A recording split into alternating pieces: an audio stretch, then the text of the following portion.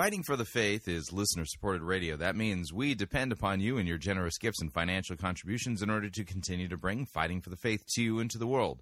If you don't already support us, you can do so by visiting our website, fightingforthefaith.com. When you get there, you can click on one of our two friendly yellow buttons, or you can make your gift payable to Fighting for the Faith and then send it to Post Office Box 13344, Grand Forks, North Dakota, zip code 58208. And thank you for your support.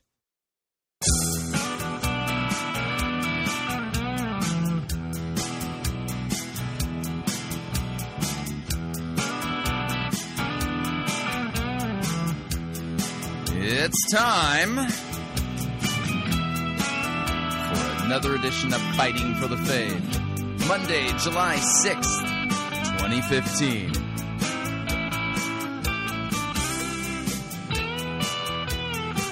All right, we are going to literally be all over the map. It's not a standard format today. Just by the way, I want to let you know that. We're going to be using the DeLorean in hour number 2.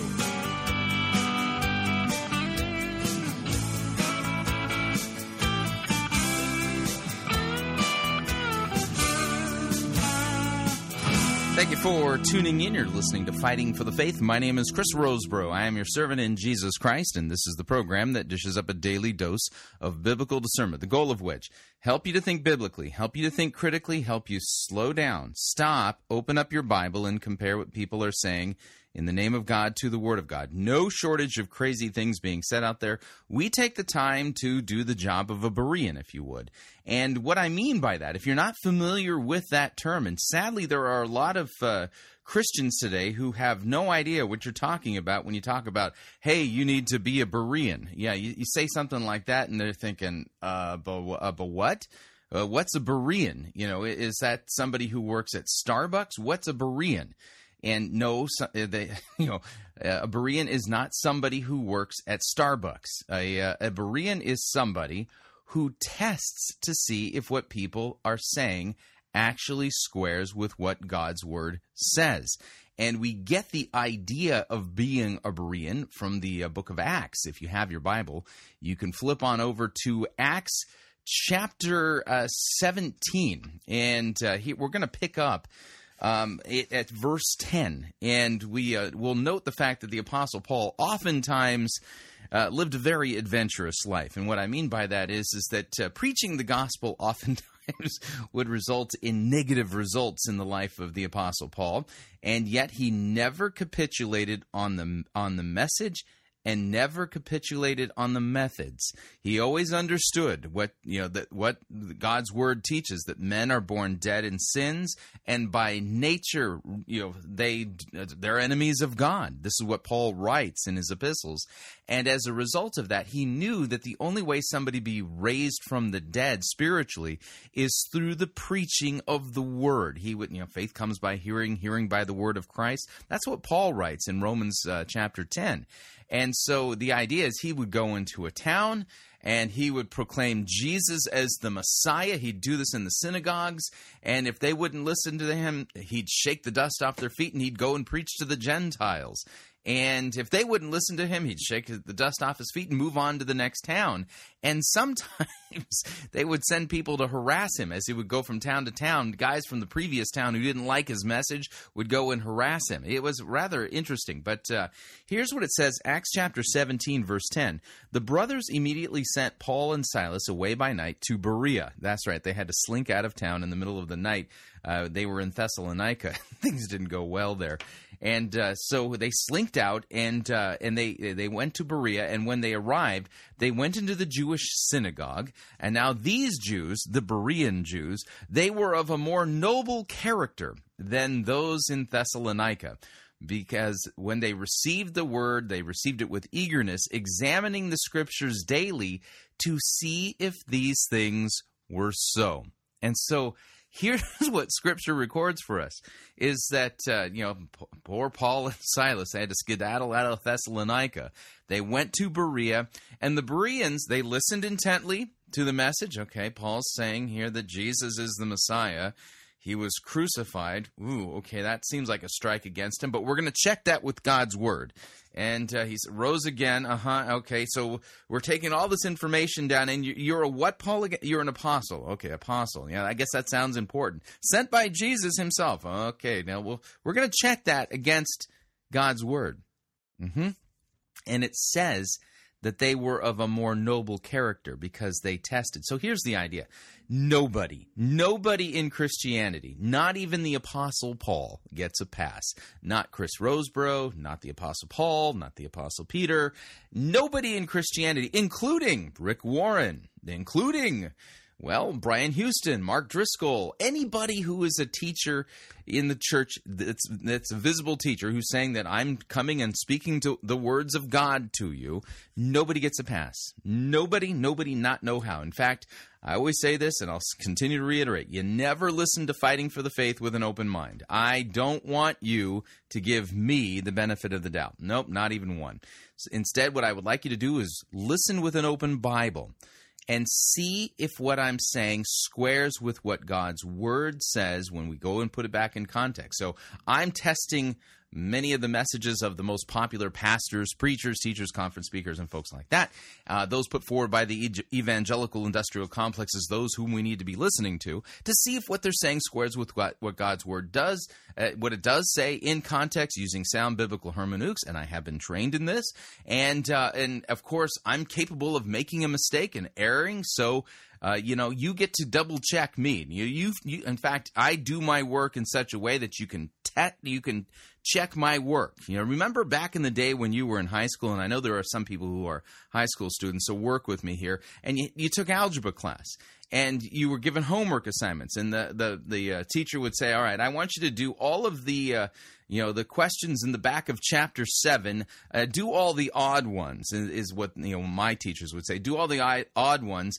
and they would say, show your work. If you turned in your homework and all you had were the answers to the questions, and my algebra teachers wouldn't put up with that, not even for a moment. In fact, I had to show my work, so I had to write out the formula and solve for X, and then, and show how I did it, and then put the answer, with it. And so the answer was there as well as my work. Fighting for the Faith is like that in this sense, is that, you get to test my work because you get to see me, well, actually hear me, present to you my work. Here's what the text says. Here's what I think it's saying. This is what it means. Notice this verb, this noun, things like that. And, and voila, blammo, you can check me and do that. Do it, because it says in Scripture the Bereans were of a more noble character. So the idea is this is a fact-checking, if you would, debunking of bad theology and affirming of good theology. We don't just do bad theology here at Fighting for the Faith. In fact, we have entire programs and entire segments dedicated to sound biblical exegetical presentations, lectures, and sermons and things like that. So you get the whole spectrum: good, bad, ugly, easy, moderately difficult, more difficult, very hard to spot, something nuanced, things like that. We try to cover it all here at Fighting for the Faith in order to, if you would, train you in how to be a good listener with discernment to test the messages that are coming to you. Because it's not enough that Zondervan says, oh, this person's book is the book you need to buy. No, I remember Zondervan published McLaren's book, Generous Orthodoxy. So, Zondervan doesn't exactly come to me as, anything they recommend. I don't sit there and go, oh, well, that's Zondervan, I got to believe it. Or just because it's at Lifeway, your favorite Baptist bookstore. I don't know if you've noticed this, but Lifeway has a tendency to sell books that are chock full of false doctrine. And so just because it's on sale at Lifeway doesn't mean you should consume it, that you should read it and believe that what you're being taught is God's word. No, not at all. So that's what Fighting for the Faith is about, and we're going to be doing some stuff today, kind of cleaning up some of the loose ends, if you would, from our not extensive coverage. We've done a little bit of coverage regarding Hillsong Conference, but we're going to take a look at some loose ends as well as take a listen to Glenn Beck. So let's talk about what we're going to do on today's episode of Fighting for the Faith, and I'll explain what hour number 2 is all about. We're going to begin with a Glenn Beck update. Glenn Beck, over the weekend, presided over the Freedom Experience over at Fellowship Church in Dallas-Fort Worth, Texas. And the problem is that he taught theology. Oh, yes, he did. Yeah, and it's not good theology at all. So we're going to cover some of the theological lowlights, because they're not really highlights, they're lowlights. And we'll point out the fact that, the Mormon theology was right there on the stage at Fellowship Church. And some of the things he said it doesn't square with God's word at all. And then we'll take a break. When we come back from the break, we might have to take a break partway through. That depends. We're going to tie up some loose ends. I want to play for you something that Driscoll said at Hillsong Conference. I didn't cover it last week because I wanted to do it as its own segment. He actually explained how his resignation took place, and it's as a result of a direct revelation that he claimed that he received from God.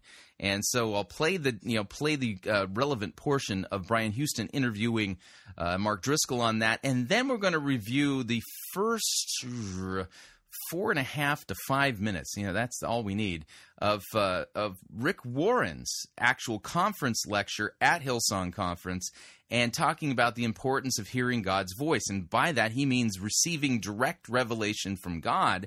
And we're going to fact-check the biblical references that Rick Warren cites, or at least, makes mention of in the opening of his conference lecture, to see if what he's saying is actually what God's Word teaches. Then in hour number 2, we are going to not do our normal sermon review. We're going to hop into our DeLorean, that's right, the Pirate Christian Radio DeLorean, complete with the flux capacitor, and we're going to head back to the year 2006, to September 30th, 2006, and we're going to be listening to, and for some of you this will be re-listening to, we're going to be listening to Mark Driscoll's Desiring God conference lecture on the supremacy of Christ and the church in a postmodern world. And I want you to hear Mark Driscoll of times past, almost 10 years ago, back when he was I would say he was a rising star, rock star within the so-called young, restless, and reformed, and just compare, the Mark Driscoll of 10 years ago, if you would, theologically, to the Mark Driscoll we heard at Hillsong Conference, who is repented of criticizing Joel Osteen. So, that's going to be a fascinating thing. And by the way, the idea of doing this, it did not percolate in my mind. When I was at Reformation, Montana, I got to know a member of John MacArthur's staff at Grace to You named Cameron. And Cameron is the one who said, Chris, this would be something that I think would be eye-opening. And he sent me the link, and after listening to Driscoll's conference lecture at the 2006 Desiring God, I must confess, I have come to agree that Cameron had a point. So that's how we're going to spend today's episode of Fighting for the Faith. I strongly recommend that you make yourself comfortable. And since we're doing a Glenn Beck Mormon update, that requires us to play this. I believe that the Lord God created the universe. I believe that He sent His only Son to die for my sins. And I believe that ancient Jews built boats and sailed to America. I am a Mormon, and a Mormon just believes.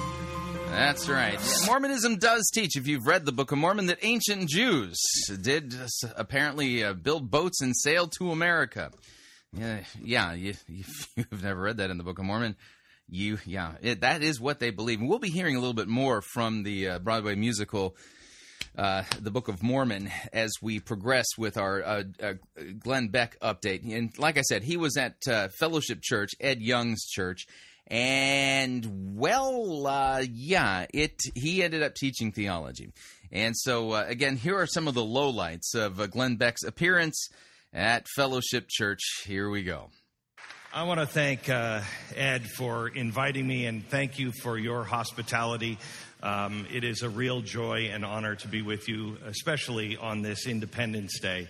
We are facing all kinds of trouble in our country and in the world. And we have talked about the soldiers that have protected this nation. Now, can I just point something out here? The job of a pastor is to preach the word. The point of sermon time is for a pastor, from the sacred desk, if you would, known as a pulpit, to open up the Word of God and exegete it and proclaim Christ and rightly handle the Scriptures and preach God's law in order to convict us of our sin, preach the gospel to comfort and assure us of the forgiveness of sins won by Christ on the cross. So this is sermon time at Fellowship Church, and the Mormon's on stage, and he gave quite a patriotic lecture complete with ancient documents and books and things like that he's collected over the years with his vast fortune that he's made on radio as well as on television. And although it was fascinating and interesting, that's not the point of sermon time at church, is it? But I want to spend a few minutes talking to you about our responsibility now to protect this nation. We are the front line. We are the last line of defense. And if we fail, liberty will be lost. But the good news is I have been lost. The good news is Christ bled and died for our sins, and we need to repent and be forgiven, right? Lost in my own life before. I am somebody that in 1995 didn't have a friend in the world. No one would cross the street to shake my hand. No one should. I had lied to my family. I had lied to all of my friends. I had lied to myself for so long. I was a raging alcoholic, completely out of control, and I found myself literally down on my knees saying it's either life or death. I've had 2 suicides in my family. My mother committed suicide when I was 15. And that was the end for me. This is what we call personal testimony time. And yes, Mormons actually make this a very important part of their presentation of Mormonism. And I realized at that moment I was going to either follow in her footsteps or I was going to find a different way. And it was at that moment that I began my journey to find the saving grace of Jesus Christ that got me back up on my feet. Yeah, the problem is that he believes Jesus is the spirit brother of Lucifer, son of Elohim, who lives on planet Kolob. Yeah, that's what Mormon doctrine teaches. Oh, and if I haven't mentioned this before, the law of eternal progression. Yeah, Elohim, our heavenly Father, as Mormons put it, he was once a man. Yeah, he lived on a planet. He was created by his God. And Elohim, by being obedient to his God and his God's precepts, earned the right for himself to become a God himself. And he was given his own planet, and he has multiple spirit wives that he he's a busy man making spirit babies on planet Kolob with his many wives. And so Jesus was one of his children as well as Lucifer. Yeah.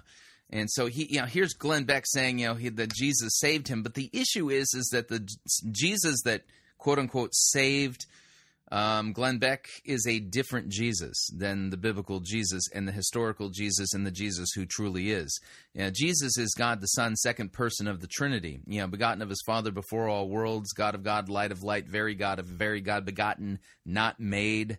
Yeah, being of one substance with the Father. Completely different Jesus. So, he's using Christianese. He's using the words Jesus and salvation and justification and stuff like that.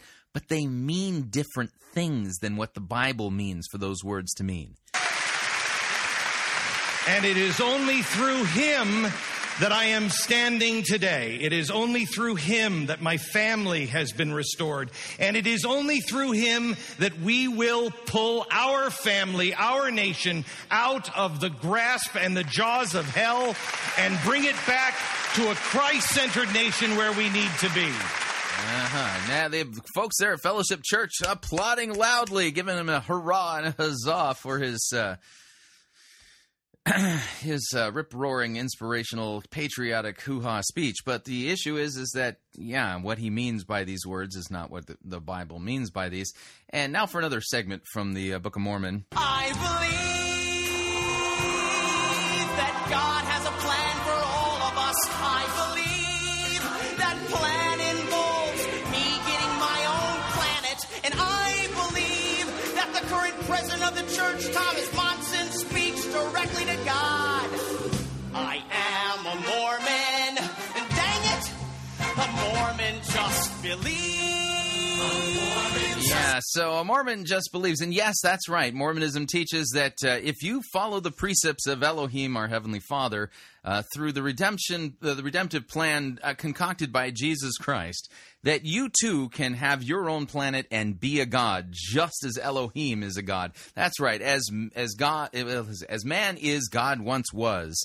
As God is, man can become. That's the law of eternal progression taught by Mormonism. I have a lot of stuff and very little time, and I want to just kind of go through because it's essential that we ask ourselves, who are we? Who are we? Because most people don't know. And what keeps us going? Most people, again, don't know. We came here for a reason. We are a covenant nation. We're the only ones, besides the original state of Israel, that made the covenant with God. Down on his knees after the first inaugural address, George Washington made a 4-hour covenant with the Lord. We are violating that covenant now. What? George Washington made a 4-hour covenant with... So the United States and Israel, the only two nations in all of history who struck a covenant with God, because, George Washington made a 4-hour... What are the details of that covenant? Because when we look at the Mosaic covenant, there's very specific things and stipulations and, blessings and curses. So what was the covenant that George Washington exactly struck on our behalf with God during those 4 hours? I'm a little confused because, Moses spent 40 days on top of Mount Sinai. How did George Washington pull it off in 4 hours? I'm a little confused there. We are the ones that are blowing it. The Lord is begging us, please turn your face back to me and I will heal your land. Mm-hmm. And isn't it, again, strange because, he's a Mormon. And, Mormons, they just believe, I believe that Satan has a hold of you. I believe that the Lord God has sent me here. And I believe that in 1978 God changed his mind about black people. Black people, you can be a Mormon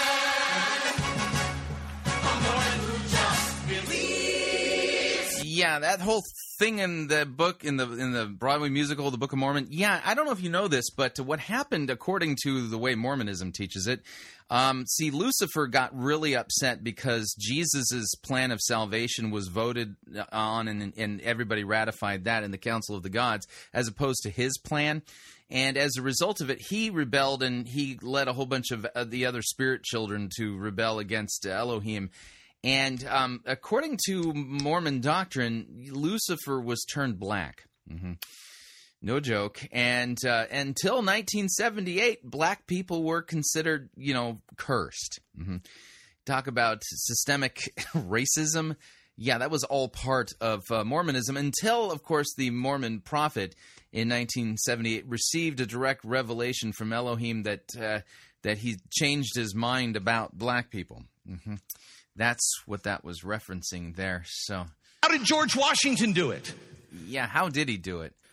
George Washington knew we must be people of God. Mm-hmm. We cannot expect God to be on our side. We must be on the side of the Lord. And that happens through penitent faith in the real Jesus Christ for the forgiveness of our sins, right? The one who is God in human flesh, second person of the eternal Trinity, that one. Yeah, so notice here we're getting some works righteousness theology thrown into the mix. Oh, and by the way, Mormonism explicitly teaches that you're saved by grace through faith after everything you can do. Yeah, grace just kind of, glosses over all of the imperfections. Of your, you get what I'm saying. The only way to do that, the original Purple Heart was not for a wounding. The Purple Heart, that was Franklin Delano Roosevelt. He's the one who changed the Purple Heart. He brought it back. It has the figure of George Washington on it because he started it. And he would keep your name recorded in the Book of Merit. There are only 3 that we know of. 3 Purple Hearts given by George Washington. He gave many, but they were all lost. They came with not only the Purple Heart that you could sew on your uniform, but also it came with a letter. This is one of the 3 in existence. Signed by George Washington. The Purple Heart was not called the Purple Heart. It was the badge of merit. It didn't require you getting shot. It required you getting caught doing something the Lord would be proud of and approve of. Mm-hmm.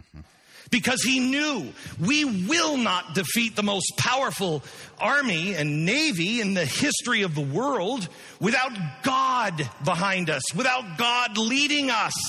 Yeah, I don't think that George Washington actually believed that God was once a man and lived on planet Kolob.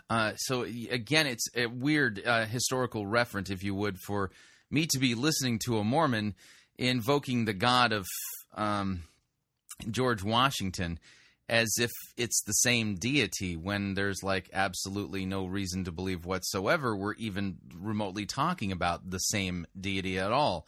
All right, we're up on our first break. We'll continue this on the other side of the break. If you'd like to email me regarding anything you've heard on this edition or any previous editions of Fighting for the Faith, you can do so. My email address is talkback@fightingforthefaith.com, or you can subscribe on Facebook, facebook.com/Pirate Christian. Follow me on Twitter, my name there @Pirate Christian. Quick break. When we come back, a little bit more from Glenn Beck. We've got a Mark Driscoll update real quick, and then also a Rick Warren. We're going to do some Berean fact-checking. Stay tuned, don't want to miss it. We'll be right back. No itching ears are scratched here. You're listening to Fighting for the Faith.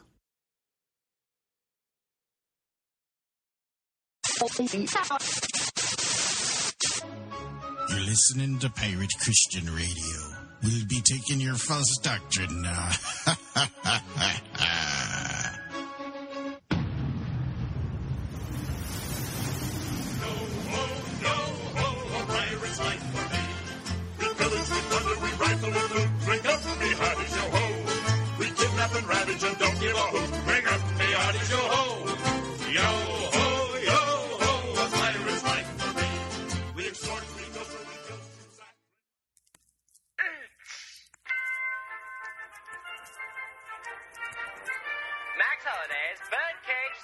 Presents Church Day Select.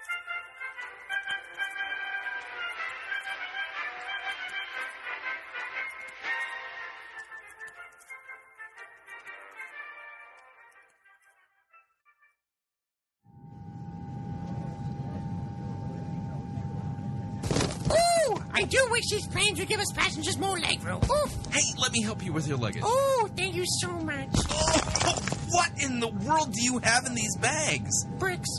Bricks? I'm a door-to-door brick salesperson. I'm not even going to ask. Ladies and gentlemen, the captain has turned on the fasten seatbelt sign. If you have not already done so, please stow your carry-on luggage underneath the seat in front of you or in an overhead bin. Please take your seat and fasten your seatbelts, and make sure that your seat back and tray tables are in their full upright and locked positions. Thank you. Thank you, Brittany. In case y'all don't know me, I'm Mark Driscoll, and I'm going to be your pilot for today. Oh, dear. He looks more like a terrorist, if you ask me. If any of you passengers feel at any time that you could pilot this plane better than me, then you'll be swiftly thrown under the bus. I mean plane. As you may have noticed, there are also no parachutes on this flight, which means, should you be thrown off the plane, that your landing will be unpleasant. We thank you for flying Mars Hill Air with us today. I guess it's time to take off, then. Well, let's just hope our flight to Boston will be nice and easy.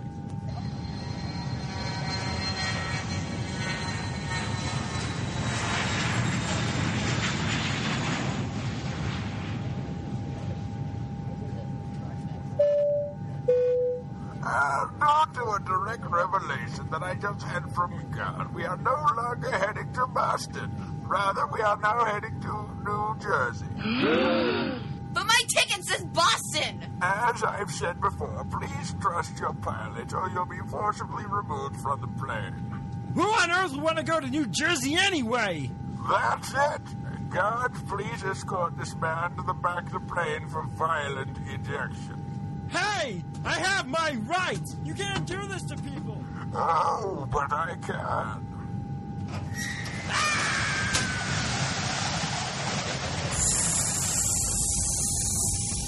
I can't believe that just happened. There's something seriously wrong with all of this. This is your captain speaking. Do not be alarmed. You are now free to move about the cabin and do as you please. Just whatever you do, don't question my actions or authority. So you're a brick salesperson, huh? Yep. But why on earth would you want to talk about something like that at a time like... Oh. Yeah.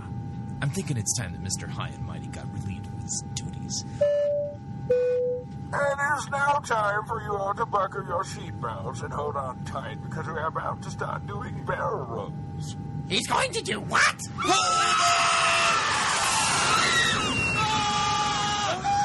Remember to always trust your pilots. I know what I'm doing.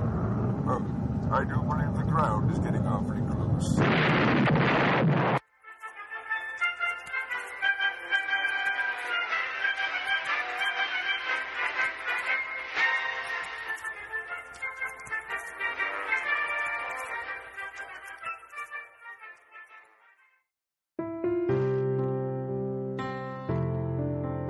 This is Dr. Curtis Lyons.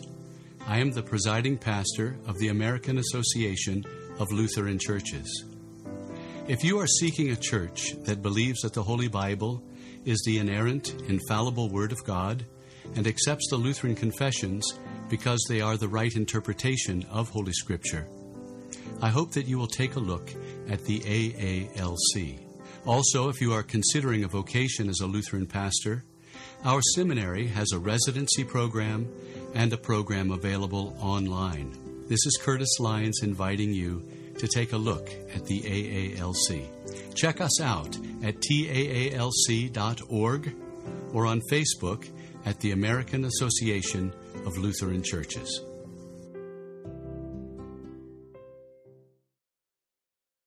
Hi, Chris Rosebrough here to talk about our longtime featured advertiser, Cheapo Air. Doesn't matter if you're traveling for business reasons or for pleasure. Doesn't matter if you're traveling within the United States or abroad. Cheapo Air is the place for you to save literally hundreds of dollars on your airfare, hotel rooms, and rental cars. Visit our website, fightingforthefaith.com. On the side of our website, you'll see our ad banners. Look at the ad banner for Cheapo Air and look on it. There's a promo code. Write the promo code down. Click on the ad banner and then book your travel at the Cheapo Air website, and you'll have the opportunity to enter that promo code for additional savings. Again, fightingforthefaith.com. Write down the promo code, click on the ad banner, and save money on your airfare, hotel rooms, and rental cars today.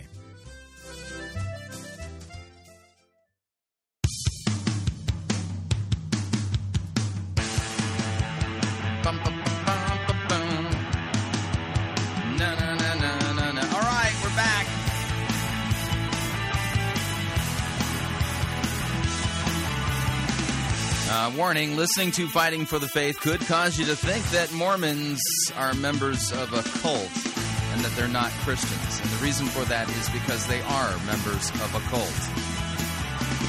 Just a reminder, Fighting for the Faith is listener-supported radio. That means we depend upon you, your generous gifts, financial contributions, in order to continue to bring Fighting for the Faith to you and to the world. And you can partner with us by visiting our website, fightingforthefaith.com. When you get there, you'll see our two friendly yellow buttons. One says donate, the other says join our crew. When you join our crew, you're signing up to automatically contribute $8.95 every month to the ongoing work and mission of Fighting for the Faith and Pirate Christian Radio. That is a great way to support us. Of course, if you would like to specify the amount that you would like to contribute, you could do so by clicking on the donate button, or you can make your gift payable to Fighting for the Faith. Send it to Post Office Box 13344, Grand Forks, North Dakota, zip code 58208, and let me thank you for your support, because we truly cannot do what we are doing here without it. And just a reminder, at the end of this month, it's almost here. It's the Pirate 2015 conference. It is going to be the exact polar opposite of the Hillsong conference. Yeah. poorly attended, and that's kind of intentional. The whole point of it is that, rather than having a big stage, light productions, and making it impossible, and having security and making it a rock hunt. No. Come hang out with us is what we're saying. Is come hang out with us. We've got some great lectures we're going to be giving on good theological topics pertaining to our right standing before God and how we live that out before our neighbor. Coram Deo, Coram Mundo. It's at Hope Lutheran Church in Aurora, Colorado. You can sign up at piratechristianradio.com and click on the conference link at the top of the page. And the idea here is this: it's going to start at like 1 p.m. each of the days. Wednesday, Thursday, the final days of July, so that's the 29th and 30th. And, we'll go until somewhere, early in the evening, about dinner time is how we're going to do this. And myself, Jeremy Rohde, Pastor Brian Wolfmueller, and Jordan Cooper will be presenting different theological lectures pertaining to those topics. Good exegetical work, if you would. Very relevant if you're, kind of wrestling with how do you put all of the Christian faith together when you haven't really been taught it all that well. This would be great. We will be recording it. Not sure if we're going to be able to release it for free or not. That's going to depend upon whether or not we break even. If we break even, then we will release it for free. If we don't, then we're going to have to charge a little bit of money to make up the deficit because we're not using this as a fundraiser, if you would. This is our service to you, and you will have the ability to talk to me, corner Brian Wolfmueller, theologically grill Jordan Cooper, and just shake the hands of Jeremy Rohde because he's just the nicest guy in the whole world. So we're really looking forward to having you come and see us there. And again, it's only $49.95 to register. Looking forward to it. And if you're kind of sitting there waffling and thinking, oh, well, I don't know, I'm going to make the decision at the last second, don't worry. You can even register at the door if you wanted to. All right, so let's continue. We're working our way through part of Glenn Beck's theological musings, if you would, from his appearance at Fellowship Church over the weekend. And he's now talking about merit, if you would. And he's not talking about Christ crucified for the forgiveness of our sins, calling sinners to repent, be forgiven, bear fruit, and keeping repentance, things like that. No, just pull yourself up by your bootstraps and do the good meritorious things that God wants you to do. All this coming from a man who doesn't even believe in the same God I believe in. So we must serve him. We must be people of virtue and merit. We are a long way away from that as Americans. And that's only the fruit of the Spirit's only going to come through people who are regenerated, and Mormonism doesn't regenerate nobody. We will not save our nation unless all churches, not mixing our theology. You're doing that right now, Glenn. All churches come together, all people of God, the people who worship the God of Abraham, Isaac, and Jacob. That would exclude you, Glenn. You don't worship the God of Abraham, Isaac, and Jacob. The God of Abraham, Isaac, and Jacob already existed in the beginning of the time-space continuum, and he does not live on planet Kolob. We all stand together. We all help each other get better, and we become people of virtue and merit. Because God, I'm telling you, the Lord is coming.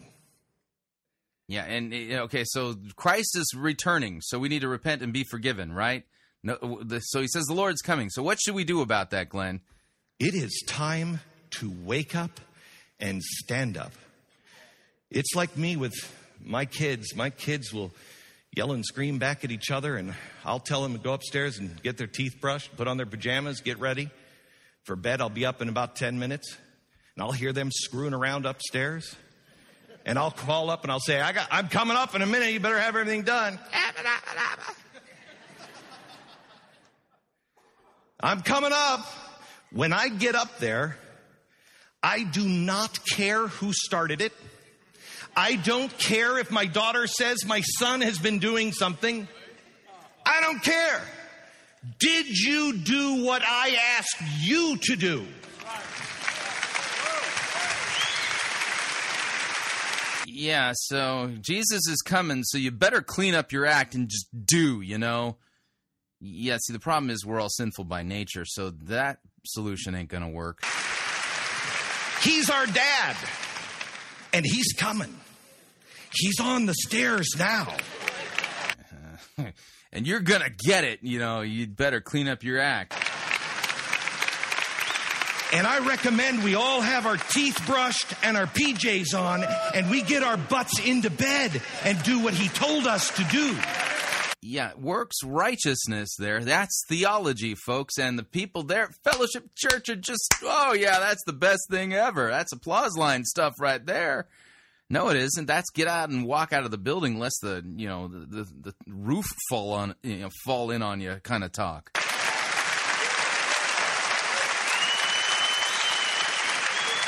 Don't let anybody tell you we are not a Christian nation, because we are absolutely a Christian nation. This is one of 7 Bibles. 3 or 4 of them are held by the Smithsonian. Yeah, so apparently the United States is a Christian nation. Now, there are Christians in the United States, no doubt about it. But saying that it is a Christian nation,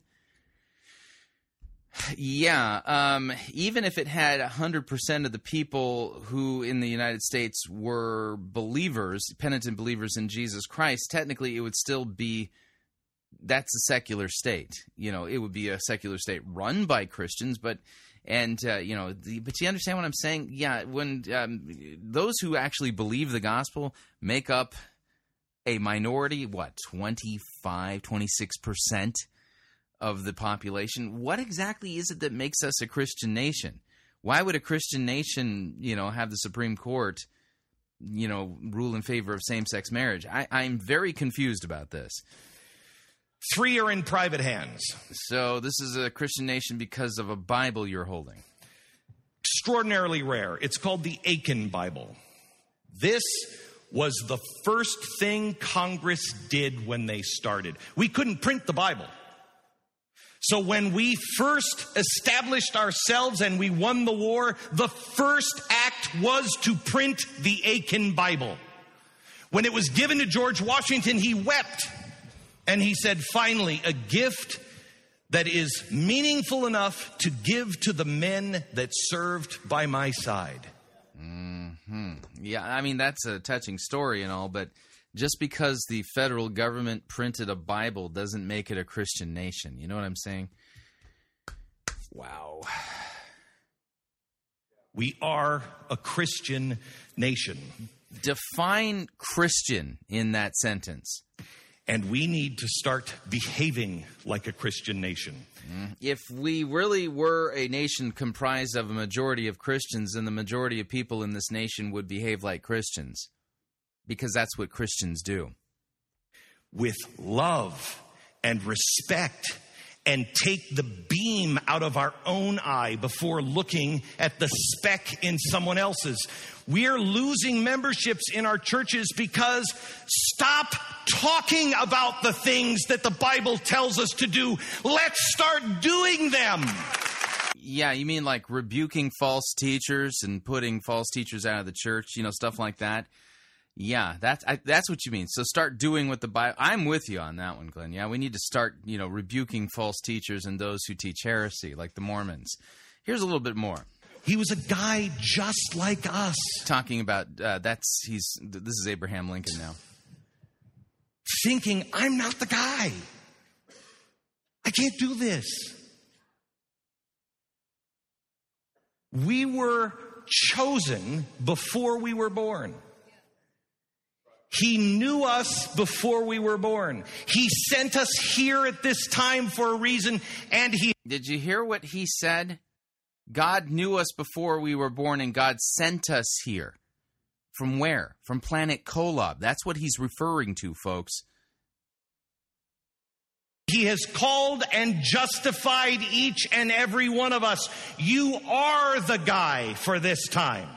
It just requires you to stand up. All right. So, yeah, a little bit of theology there from Glenn Beck, and here's our final thing from the Book of Mormon.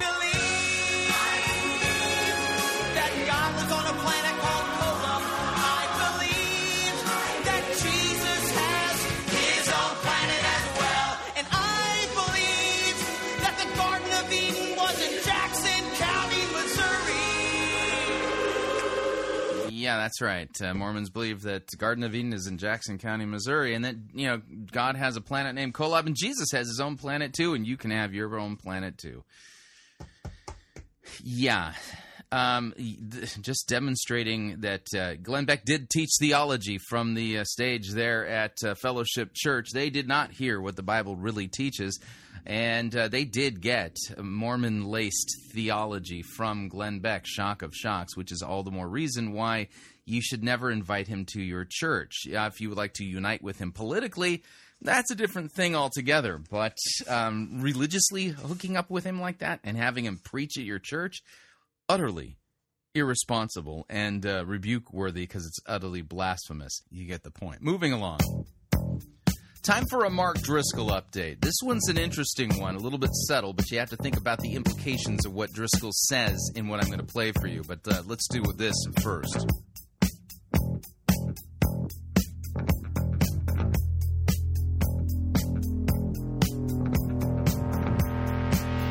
Church right down the street, don't hear God's word no more. The pastor says we don't feed no sheep, so get busy and amuse those goats. Don't be lazy, you're here to satisfy the leader's God-given vision supreme. If you dare to question him, well, there'd certainly be a scene. Look out. Another one's off the bus. Another one's off the bus. And another one's off, and another one's off. Another one's off the bus. Hey, he's gonna get you too. Another one's off the bus.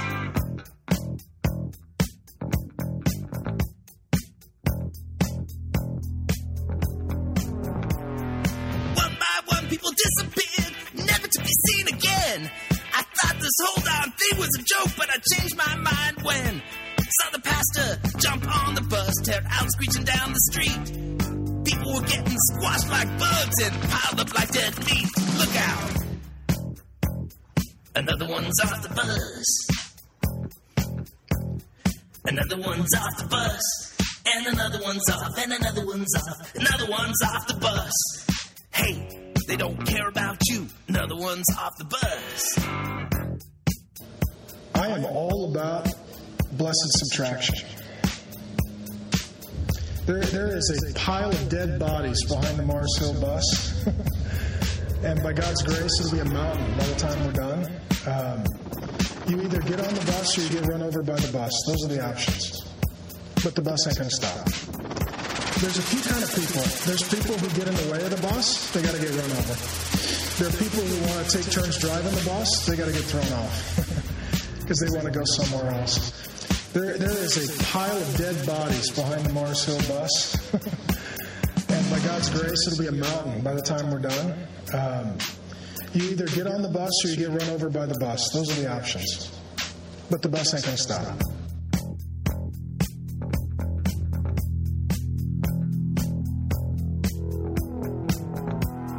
The pile behind my Driscoll's church grew higher by the day. Some truly tried to follow his plan and they were thrown under anyway. Well, his vision was not complete. He was enraged by all of us. I told Mark to stop playing God, and now I'm under the bus. Another one's off the bus. Another one's off the bus. And another one's off, and another one's off. Another one's off the bus. Hey, he's gonna throw you too. Another one's off the bus. All right, that's our Mark Driscoll update music. Another one's off the bus. And unfortunately, what you're going to be listening to here is yet another example of Mark Driscoll throwing somebody under the bus. It's subtle, but you just have to consider the implications of what it is that he's saying. Here is Mark Driscoll, a little bit more of his interview with Brian Houston at Hillsong Conference 2015, and I'll point out the important stuff along the way, but here we go. Maybe it was too little, too late when it came to apologising. Well, that's a good question. I don't know. I had someone in the middle of this. I wrote in my journal so I wouldn't forget. He said it's never the wrong time to do the right thing. And I don't know if I'm in a place that I have a great answer for it. I think I'm in the process of processing and praying and with wise counsel. Kind of revisiting 18 years of my life and trying to learn from it all. Yeah. So in your resignation letter, you detailed a fair bit about mistakes you had made and offences that you had caused. And did you feel like that was received by people? I never got to say goodbye to the church and the people. And so what went public was actually the resignation letter that went to the legal governing board that was in authority over me. And so I know under the circumstances that there wasn't a way to do that would have been clean or easy. I don't have any criticism of the board. I think for the people, it meant there wasn't closure, and we didn't get to say anything, and so, and we didn't expect to resign. I met with the board. There was a whole list of things that were charged by current and former leaders, and there was an internal governance struggle and threats of legal action, and it got very complicated. And a lot of that was anonymous through the internet, so you don't know who is saying or doing what. And so I invited the board to do a full examination, interview anybody, anything, and we would submit to whatever verdict that they determined. That went, I think, about 8 weeks. We met Friday and Saturday, October 10th and 11th. I remember because the 11th was my birthday.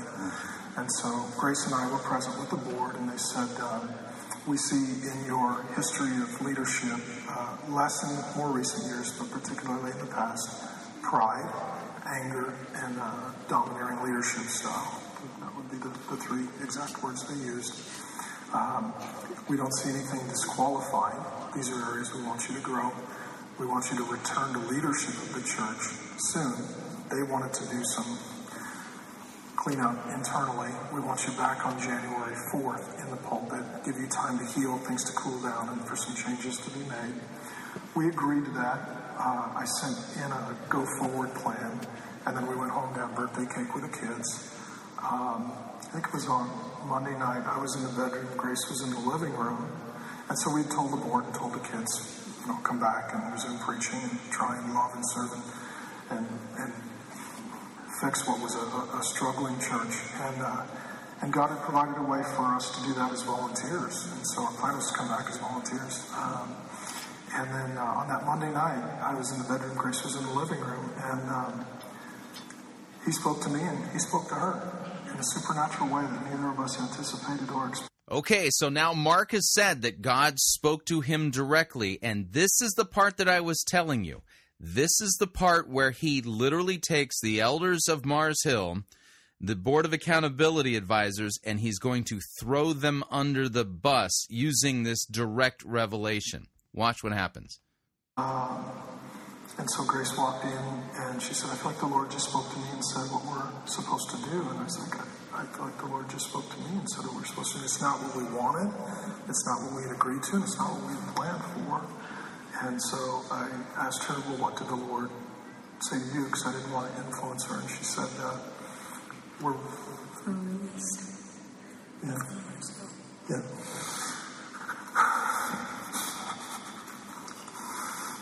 So this is obviously a difficult moment for Mark. So, well, she said, well, what did he say to you? And I said, the Lord revealed to me that, a trap has been set. There's no way for us to return to leadership. And I didn't know what that meant or what was going on at the time. And I said, he said, well, released her, we need to resign. So. Yeah, so did you catch that? The Lord revealed to him that a trap had been set.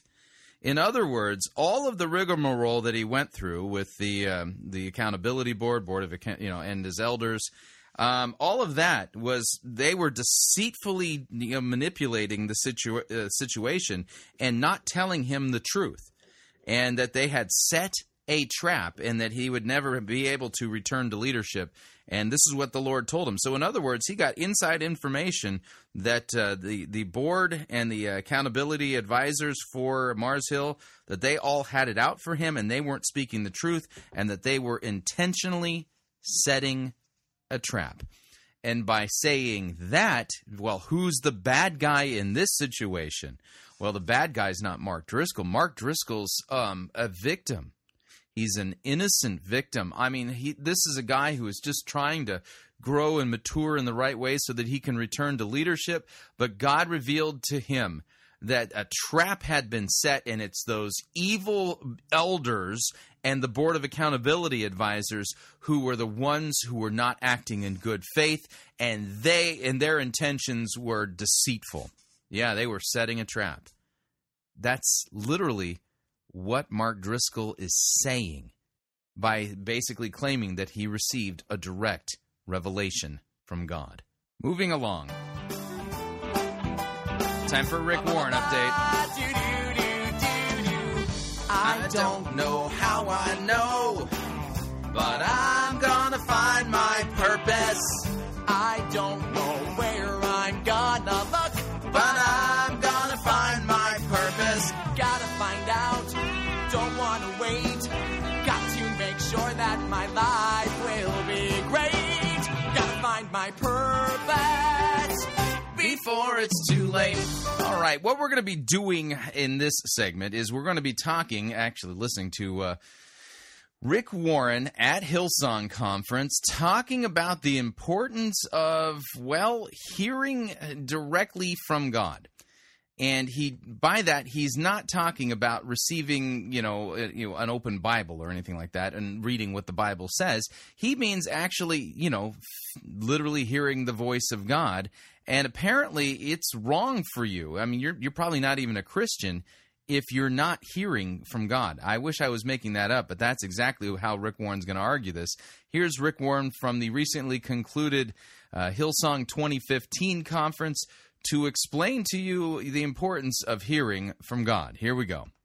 It's an honor to be here with you. And really, I don't feel like preaching. I just feel like worshiping. As I walked around and looked at your faces, I thought, this is going to be like heaven.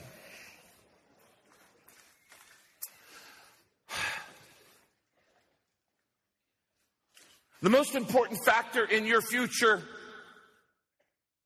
is not your background. It's not your race. It's not your education. It's not the opinions of other people or what your parents told you.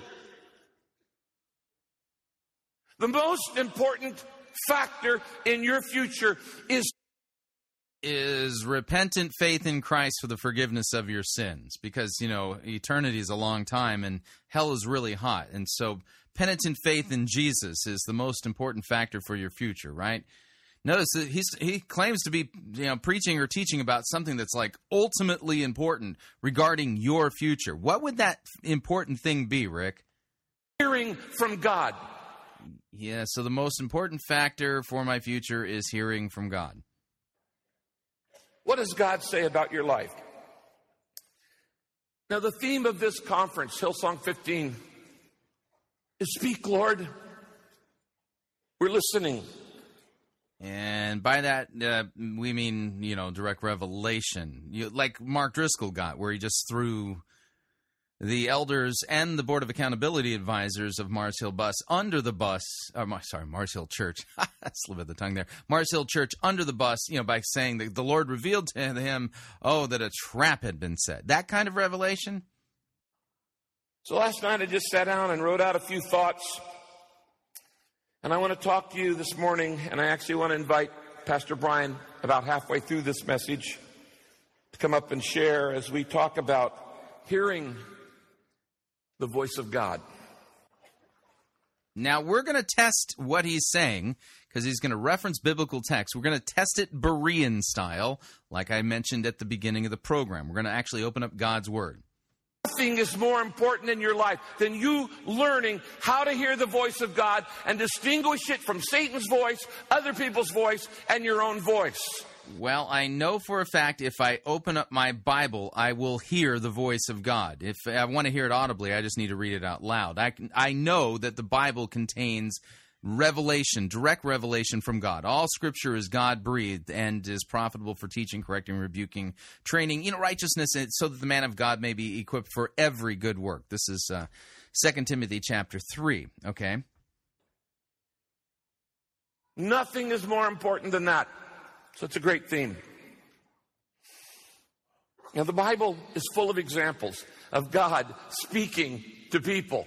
Oh, yes, it is full of examples of God speaking to people, yet nowhere in Scripture are we told, and I mean this, that we as Christians are to expect direct revelation from God the way Moses received it or the prophets received it. In fact, direct revelation was rare.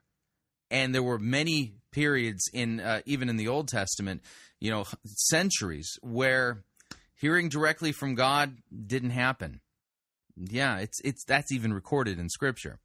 Over and over and over. So what's the problem today? Does God have laryngitis?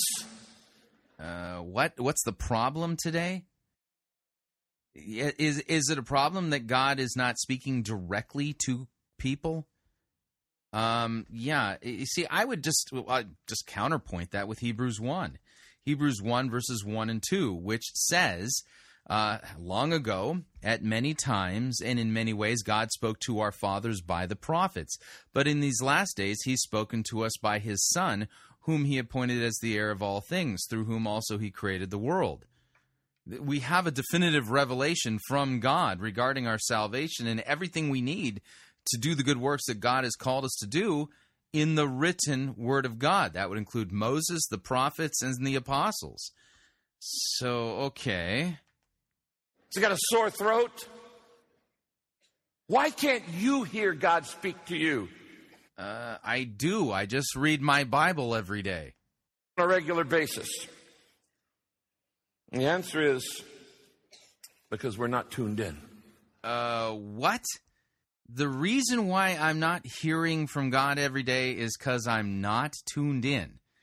So apparently God's broadcasting on some kind of pirate signal, and we're not picking it up. I think it's something akin to this.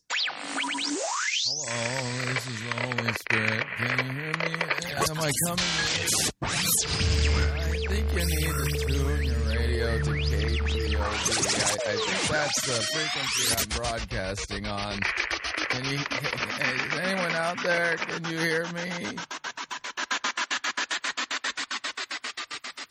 Yeah, so apparently God's broadcasting on some radio frequency, and according to Rick Warren, we're not tuning in. Mm-hmm. We continue. We're not tuned in. Yeah, where in this Bible does it say God's broadcasting and we have to quote-unquote tune in? What I want to do in this time this morning is a couple things. Quickly just share the best example I know in Scripture of how to hear the voice of God through Moses. All right, we're going to start with, how do I put this? We're going to fact check the biblical passages that you quote to see if you actually are quoting them in context and are saying what those things say. And then I want to invite Pastor Brian up, and I told him I was going to do this. And I want to just discuss with him, how do you test an impression? Because a lot of you can't figure it out. Yeah, probably because the Bible doesn't teach this. Now, the longer you walk with the Lord, I've walked with Jesus Christ for over 50 years. I know the voice of Jesus Christ. I know when he speaks to me. There's no doubt in my mind. And the Bible says that hearing God's voice and being able to distinguish it is important for three reasons. First, it proves you are a child of God. Jesus said, Whoa. Did you catch that? So hearing the voice of God proves that you're a child of God. Yeah. So how do you know you're a Christian? Oh, I received direct revelation. Apparently he thinks that's what the Bible says. And he's going to quote Jesus from John 10, where Jesus says, "My sheep hear my voice." Here we go. Hear my voice. The Bible tells us in the book of John, chapter 8, verse 47, he who belongs to God hears God's voice. All right, so we're going to test two passages of Scripture, if you would. If you have your Bible, open up to the Gospel of John, chapter 10. The Gospel of John, chapter 10.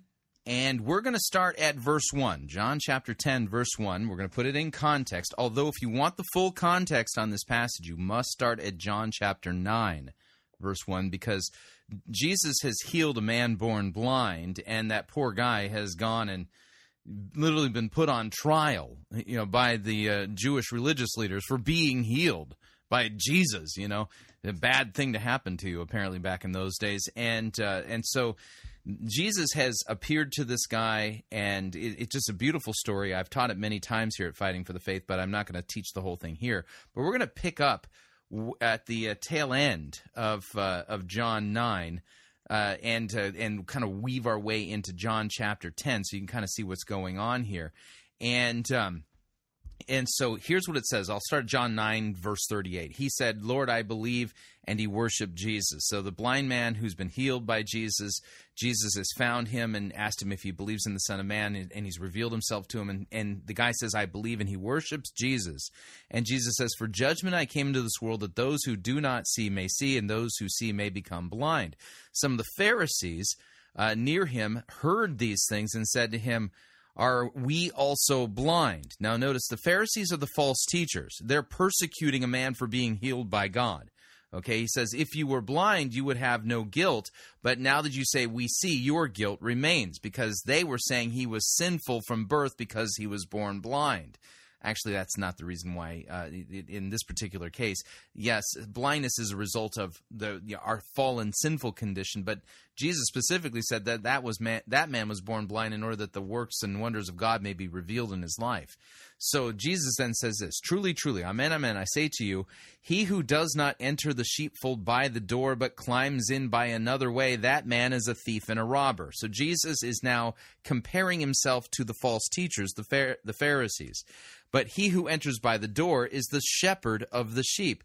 To him the gatekeeper opens. The sheep hear his voice, and he calls his own sheep by name and leads them out. When he has brought out all that he owns, he goes before them, and the sheep follow him, for they know his voice. A stranger they will not follow, but they will flee from him, for they do not know the voice of strangers." This figure of speech Jesus used with them, but they did not understand what he was saying to them.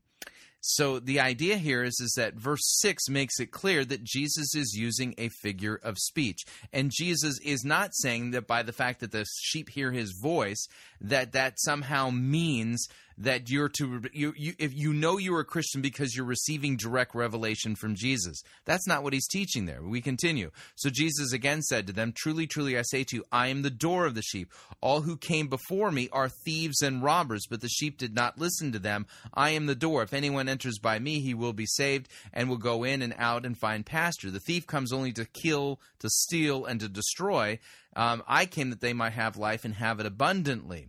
And so the idea here is that Jesus is using a parable, a figure of speech, and he is not saying, you will know you're a Christian because you hear my voice through direct revelation. Where do we go to find the words of Jesus today and to hear his voice? Answer, the apostolic record in the written word of God. So Rick Warren twisted John chapter 10.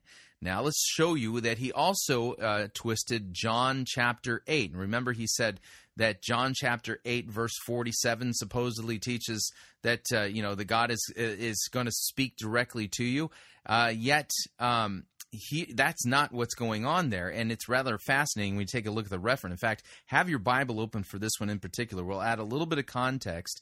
And we'll start at verse 42. Jesus said to them, "If God were your father, you would love me, for I came from God." So he's having this little battle with the Jews, right?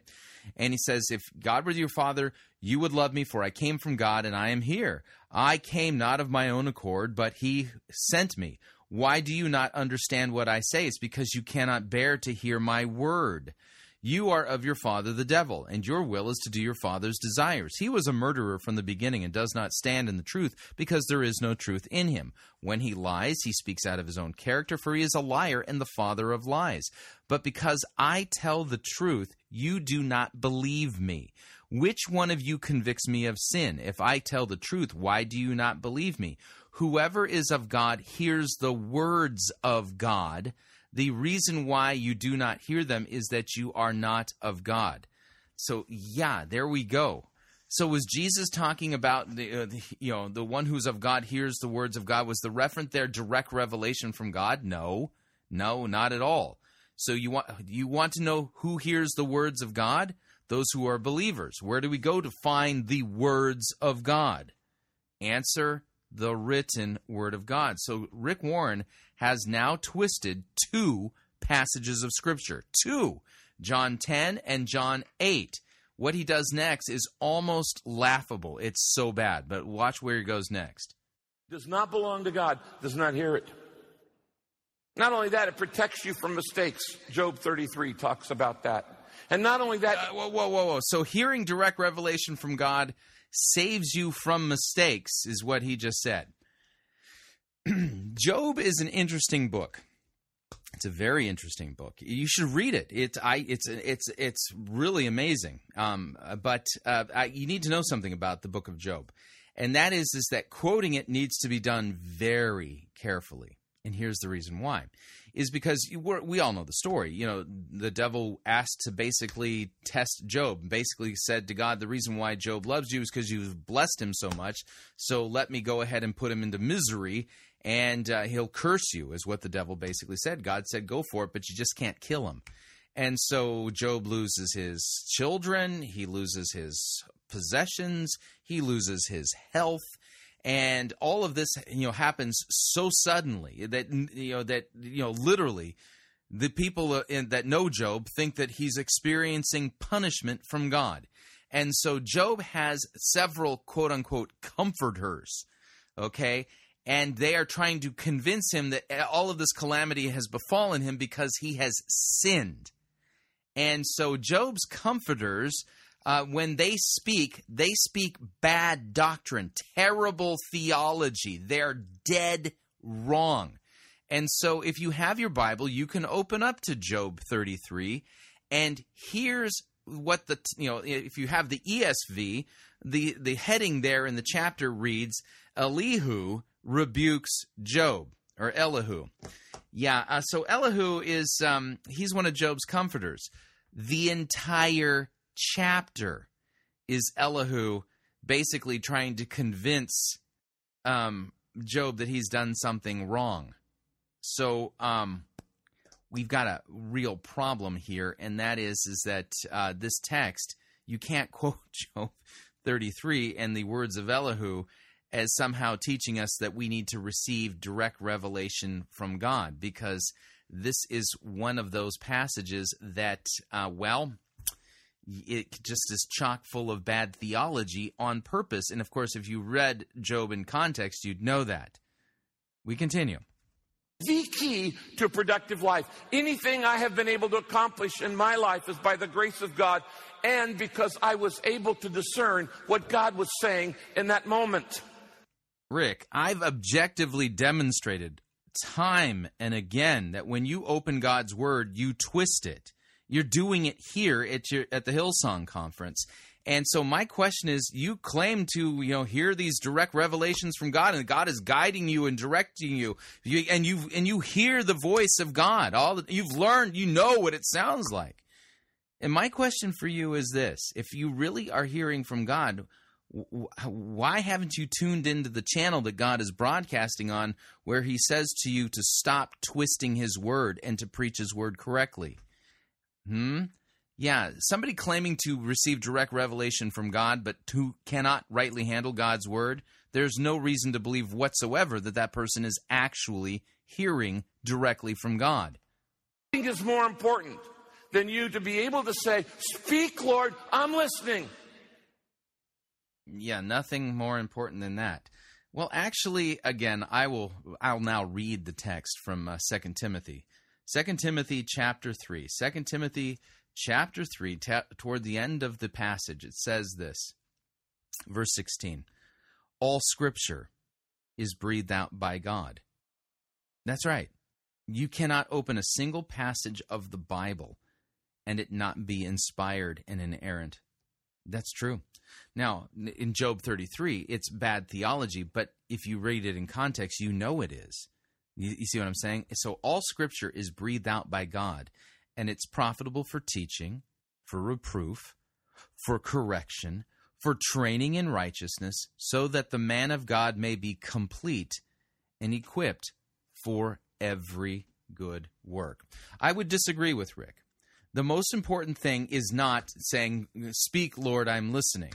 The most important thing to do, if you were to kind of put it in this sense, is aside from the repent and believe, is to open up your Bible and understand that by reading the written Word of God, you're reading the very oracles of God. God is speaking and still speaks. God's Word is living and active and sharper than any double-edged sword. As the psalmist said, your Word, Lord, is a lamp unto my feet and a light unto my path. The thing we need is not direct revelation.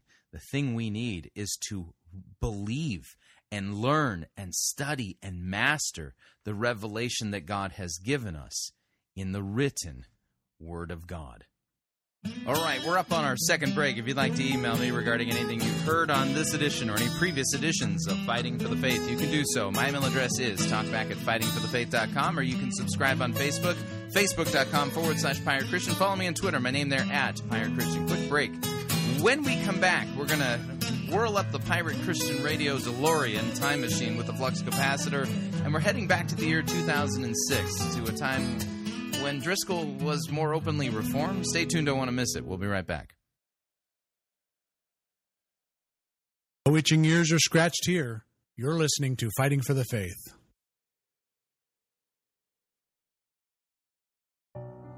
The internet and the countless technologies around us, such as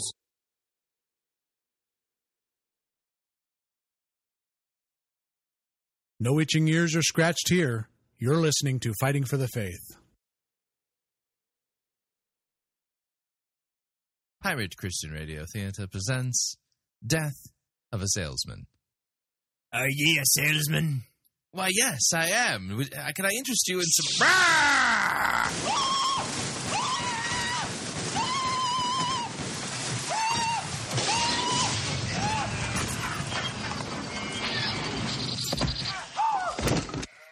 You're listening to Pirate Christian Radio. The internet and the countless technologies around us, such as smartphones, tablets, PCs, cameras, video games, have become quintessential parts of our daily lives. In fact, our broadcast might be streaming on your phone right now. Communication and access to information has advanced faster than our ability to manage it responsibly. Texting and email are but two small examples of how technology has provided the means necessary to communicate over long distances, while at the same time giving people the ability to hide behind shadowy anonymity. By its very nature, technology is a double-edged sword. It provides the immediacy we desire and need, yet it also provides gateways for isolation from proper supervision. As adults, we can govern our own actions and submit to others for accountability. Or not. But how good are we at modeling or overseeing technology in the hands of children? Do our children have more knowledge about technology than we do? Do we choose to trust our children with such powerful tools without any oversight? Many people nowadays are aware of the dangers of the internet, such as cyberbullying, sexting, predators, stalking, trolling, video game addiction, pornography, etc., etc. But simple awareness is rarely met with measures of protection, appropriate oversight, or engaging communication. Typically, parents are trusting and simply managing from crisis to crisis because they don't know where to start or what to do in the first place. The Parent Dome was created as a centralized destination to provide parents information on the available security tools for all internet-connected devices. We provide educational instructions on how to protect families from technological immersion and information on a host of potential life-altering risks born from the dangerous elements of the internet. The Parent Dome's mission is to empower parents to be actively aware and engaged stewards of technology for their children. Technology advances daily, and those seeking to exploit it with the intent to cause harm maintains that same pace. At the Parent Dome, we continually update our website in order to properly address the changing needs of parents and families to better defend them against predatory exploits. Please visit us at www.parentdome.com for further information. Thank you. All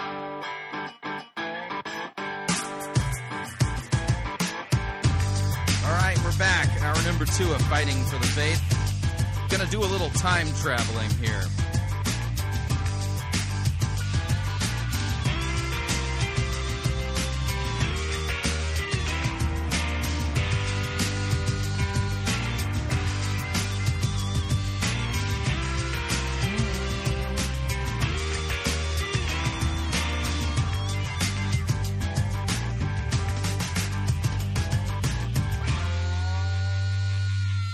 Normally, this is the time when we play the good, the bad, the ugly, but we're not going to do that today. We're going to actually whirl up the Pirate Christian Radio Time Machine DeLorean with the flux capacitor. Yeah, sorry, guys, I'm not into the TARDIS. And let me go ahead and engage the time circuits here. We're going to be heading to September 30th, 2006. There we go. Let me hit the enter.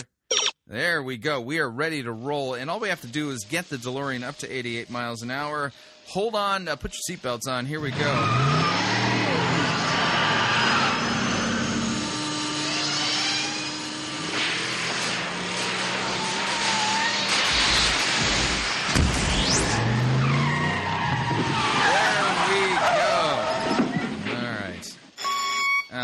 Out of plutonium again. I'll have to take care of that later. All right. So the reason why I've traveled back to the year 2006 is because, well, there was a controversial thing that happened that year. That was the year that, John Piper of Desiring God fame invited Mark Driscoll to speak to the folks at the Desiring God conference. And so what we're going to be doing today at the behest of a listener and a friend and a worker at John MacArthur's Grace to You Ministry, Cameron, is we're going to be listening to and reviewing, if you would, Mark Driscoll's Desiring God speech. And so without any further ado, let's get to it. And the reason why we're doing this, by the way, is we want to take a look at what's happened to Driscoll. What did he sound like, back in 2006 when he put himself forward as a reformed guy? Now he's, repented of critiquing Joel Osteen. Strange. Claims to be receiving direct revelation from God, and that revelation through the elders and the Board of Accountability Advisors of Mars Hill Church under the bus.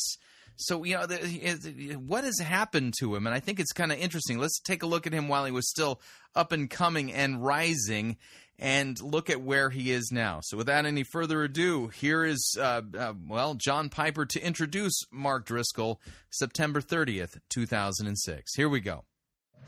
You've already heard that Mark Driscoll is out of an Irish Catholic background, born again in 1989.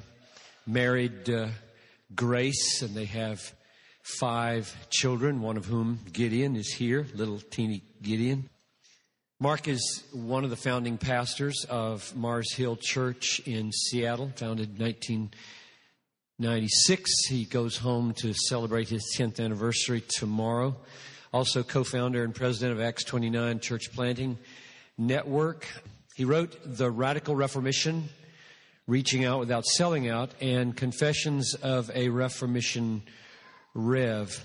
Mark combines the commitments of a historic Reformed vision of God and God's work to save sinners with a robust view of manhood and womanhood that calls for the raising up of Christ-exalting men in the eldership of the church, and a vision for church planting and cultural connectedness that aims to rescue sinners in Seattle from destruction. He has a way of communicating which pushes the limits of acceptable language and has been known from time to time to repent of his sins in that regard, but probably not as often as people think he should have.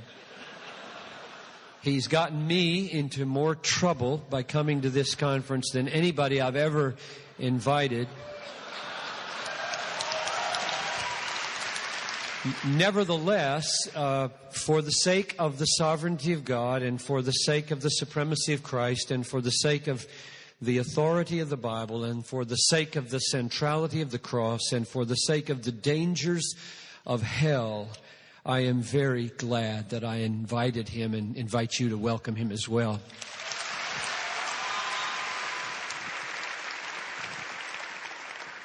Welcome. What a great honor it is to join you all. My name is Mark Driscoll. I pastor Mars Hill Church in Seattle. I'm one of the elders there. Also run the Acts 29 Church Planting Network. We do have a booth here. Drop in and visit the boys if you're interested in planting a church. And also theresurgence.com, which is an online missional theology cooperative. You're welcome to go there and get some free resources and materials. You're welcome to visit our booth as well. I will pray in just a moment. I appreciate you all coming out. Some of you may not know me. You may have Googled to find that I'm also known as the Antichrist. So I appreciate you coming out for this session to actually hear what I might have to contribute. So I should open our time in prayer, and then we will get to work on the two subjects that Dr. Piper has assigned to me this afternoon.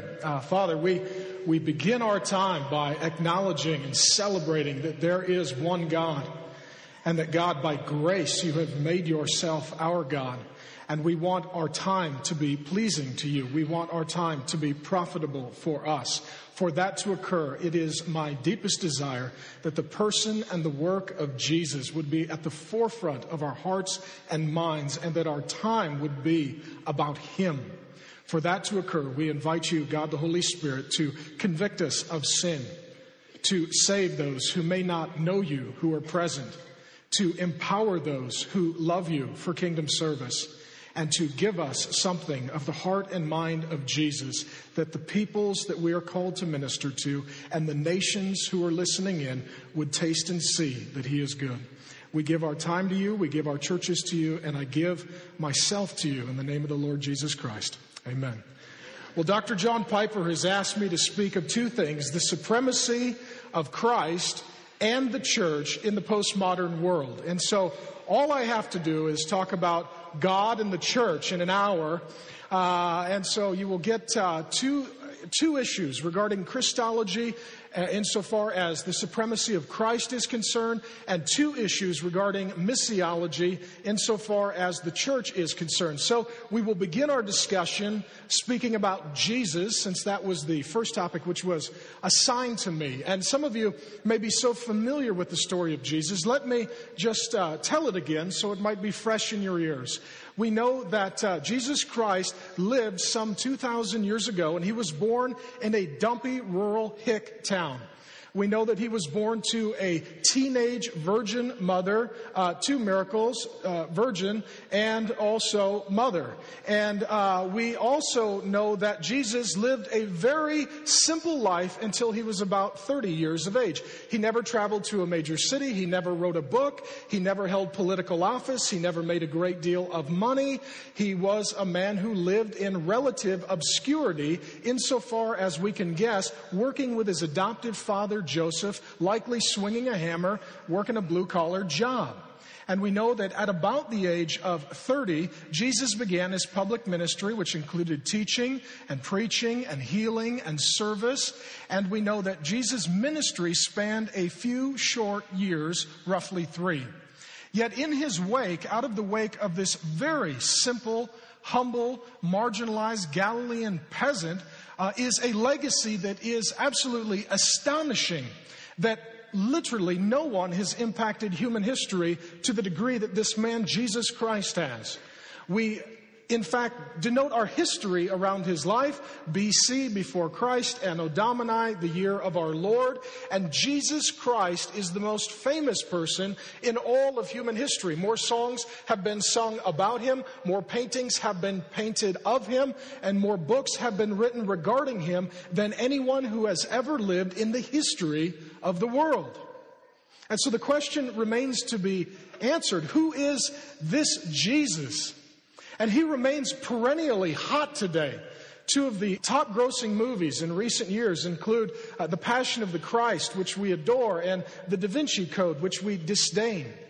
And Jesus remains as culturally hot as ever. It is, in fact, amazing that Jesus is now the subject of pop culture. I will give you some examples. He routinely shows up in the television show The Simpsons, for those of you who have cable. If you don't, repent, and you will see that Jesus is on The Simpsons. And Jesus also shows up on South Park, often fighting Satan. And Jesus also shows up regularly in the comedic sketches of Carlos Mencia on Comedy Central. And Jesus also, a few years back, was on the very tame magazine, Popular Mechanics. He was the cover story, and they were trying to discover the real face of Jesus. And we'll talk about that in a little bit. But they decided he wasn't a guy with product in his hair who wore a dress and looked like a girl, which I was very glad to find out. Because it's hard to worship a guy you can beat up. And additionally, we see that even rappers like Kanye West still talk about Jesus. His hit, Jesus Walks With Me, was a huge hit. And if you saw the Rolling Stone cover just a few short months back, it had Kanye West with the crown of thorns around his head. And the title was The Passion of Kanye West. I do not believe that he knows Jesus, but it's interesting, like people who are bipolar and want to one day become that which they envision to be the greatest. It's curious that for him, the apex would be to be like Jesus. Jesus also appears on a hot air balloon that's 110 feet tall and 750 pounds. Jesus also appears on a monster truck for redneck outreach, which... I know we want all people in heaven, but I'm not sure we want a lot of those people. But there is a monster truck for Jesus. Lots of people have Jesus tattoos. A buddy of mine runs the International Tattoo Convention, and he says that lots of people are still getting ultimate fighting Jesus tattoos all over their body. And how many of you saw the film Talladega Nights, The Legend of Ricky Bobby? Okay, for both of you who did, you... Yeah, now it's clear here that, Driscoll is a guy who's studied his, let's say, public speaking delivery methods. He's literally studied, the comedic timing and lines of guys who are, how do I put this? Stand-up comics. You know, Chris Rock and people like that. Clearly, he's spent a lot of time trying to study and mimic their delivery and their lines and has picked up some ideas from them and is using them. You heard him pray to the 8-pound, 6-ounce baby Jesus in a golden fleece diaper. And he prayed to that baby Jesus, thanking him for his hot wife. And he really likes to pray to the baby Jesus. And that was very curious. And you may have noticed as well that Jesus is my homeboy just became an absolute pop cultural icon T-shirt that was worn by Pamela Anderson, that was worn by Madonna and Ben Affleck and Brad Pitt. And Jesus was and is hip and cool, even now appearing on fashion statement T-shirts for the rich and famous celebrities. And the most curious thing is that the symbol that is associated with Jesus, the cross, has become the most legendary and famous symbol in all of human history. And I was watching the MTV Music Awards and noticed that old school rocker Axl Rose was wearing a cross. And so was the rapper 50 Cent. That even the cross of Jesus Christ has become a very popular pop cultural icon. So my simple point is that Jesus is as hot as ever. And I assume that most of you didn't make it, but Madonna was on tour this last year with her Confessions tour. She should have confessed for having the tour. Nonetheless, on her Confessions tour, which grossed almost $200 million, at the conclusion of each show, they would have a large disco cross, and she would be sort of symbolically crucified before the crowd. And she ended her shows with a mock crucifixion. And so Jesus remains perennially hot in pop culture. The question then begs to be answered, speaking of this matter of Christology, what should the church have for its view of Jesus, and how should we articulate who Jesus was and is to this world that apparently is very curious about Jesus and feels free to include him in much of their pop cultural life? And you may have read the cover story in Christianity Today, September 2006 issue this month. And the cover story was in large part on D.A. Carson and Tim Keller and Dr. Piper and C.J. Mahaney and Joshua Harris. And it talked about this new upsurge of new Calvinism, young, cool Calvinists. And what it juxtaposed that movement, of which I consider myself a part, was also the emergent version of Jesus and their vision for theology and the church. And it juxtaposed to some degree these two competing ideologies that really are competing for the affection of young pastors, the next generation. Fascinating that he calls it both an ideology, young Calvinism is an ideology and a movement. That is part of the problem, by the way, folks. Calvinism is a theology. It's not an ideology. It's a theological system. It is not an ideology. And Calvinism technically should not be considered a movement. So it's weird that, he considers New Calvinism an ideology and a movement.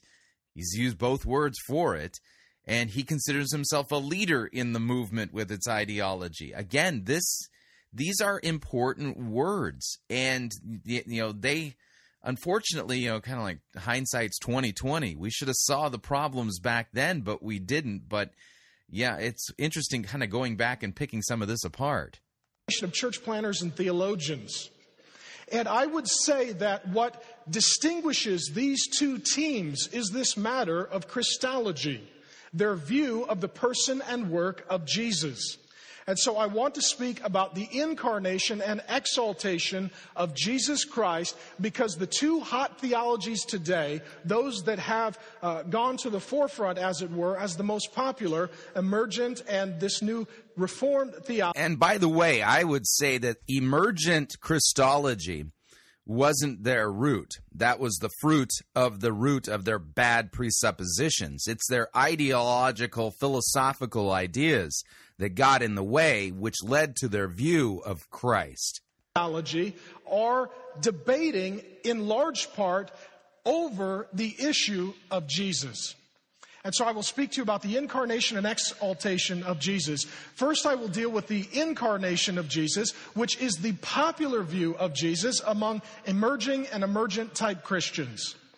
And what I mean by that is this, that when they think of Jesus, they think of him primarily as fully man. And as such, the humanity of Jesus is what is stressed. Additionally, it is the immanence of God here with us that is stressed.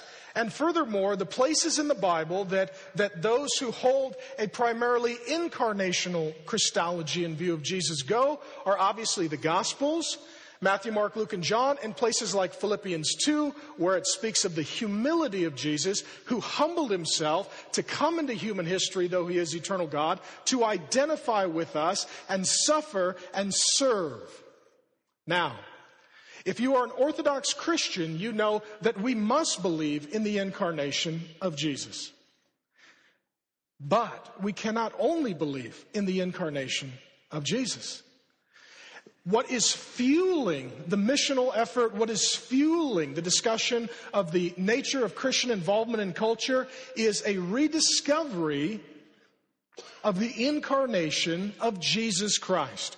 Jesus came into culture. Jesus entered into community with lost people. Entered into community. Yeah, I think Driscoll was a communitarian long ago, already by this time. Jesus identified with them in their culture.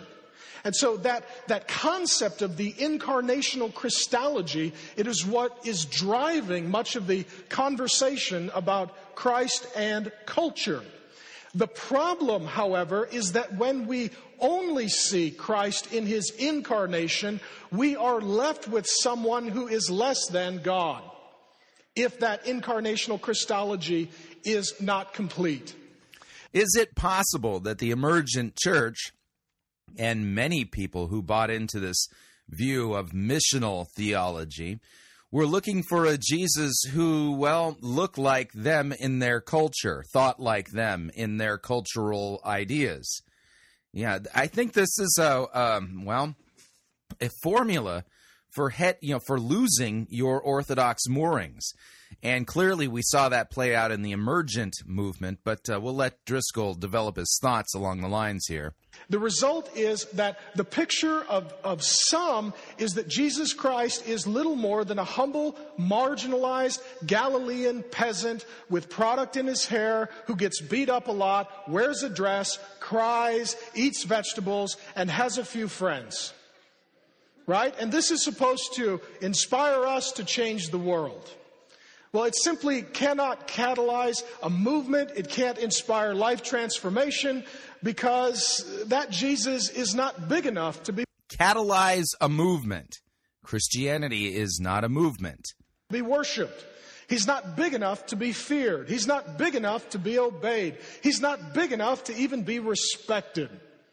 Because he is in some ways a very effeminate, might I say even pseudo-homosexual Christ who never did take much responsibility, and that is the impression that is given of the extreme version of the incarnation of Jesus. And then men are told to be like that incarnation of Jesus, which explains the weak and effeminate and cowardly nature of the church that has conversations and ignores commands from Jesus.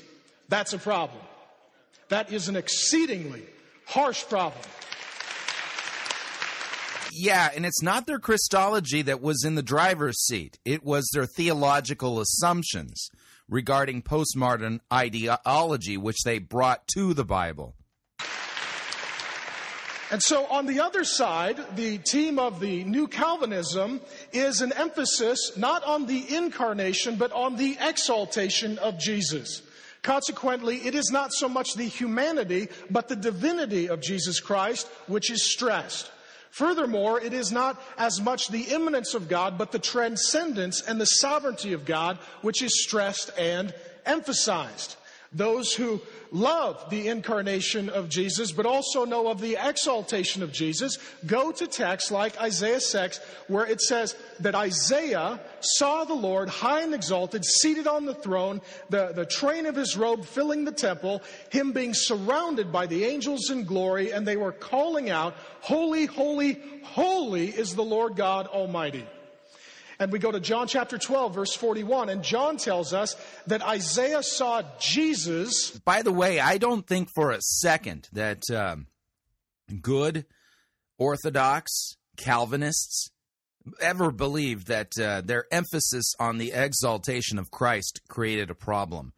I think this is a false split and a false dichotomy that he's set up here, because the Calvinists that I know, yeah, they never really had an overemphasis on the exaltation of Christ to where they lost his humanity. Never. I've never seen that.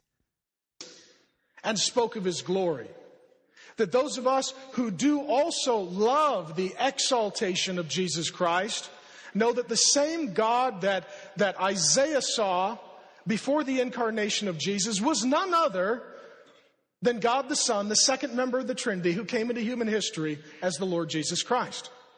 And what I would submit to you is that what is lacking is a rigorous combining of both Christologies, the incarnation and the exaltation, the humanity. Yeah, I would never combine a Christology or a Christology that combines the emergence idea of Christ and his humanity and his incarnational whatever with biblical theology regarding Christ. I would never combine those two, even the two emphases, the way he set it up, because the way the emergents were playing the incarnation card, they were practically denying the deity of Christ, so that I would never actually do that. But everybody who has Orthodox Christology recognizes that Christ is both God and man.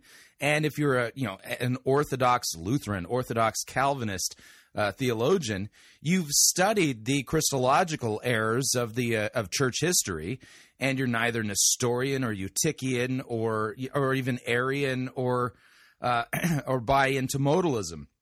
So the idea is Orthodox Christology demands that you deal with Christ in his incarnation during his humble state, as where he basically humbled himself and emptied himself of use of the divinity and at least in its full power and glory.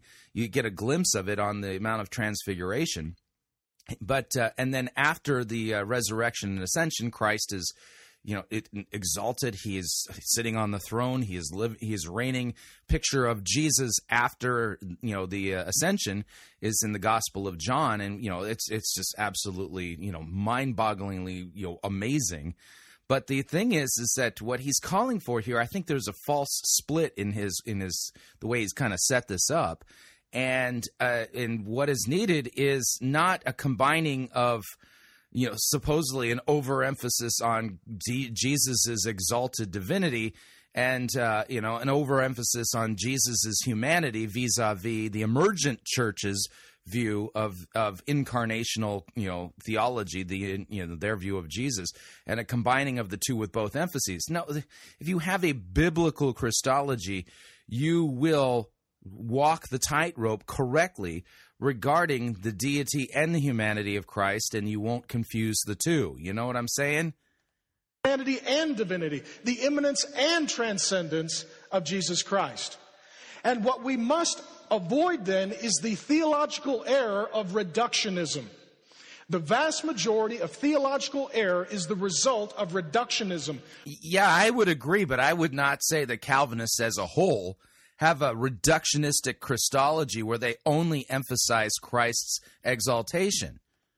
Which means we are not saying something that is not biblical. We're just not saying everything that the Bible says on a particular subject.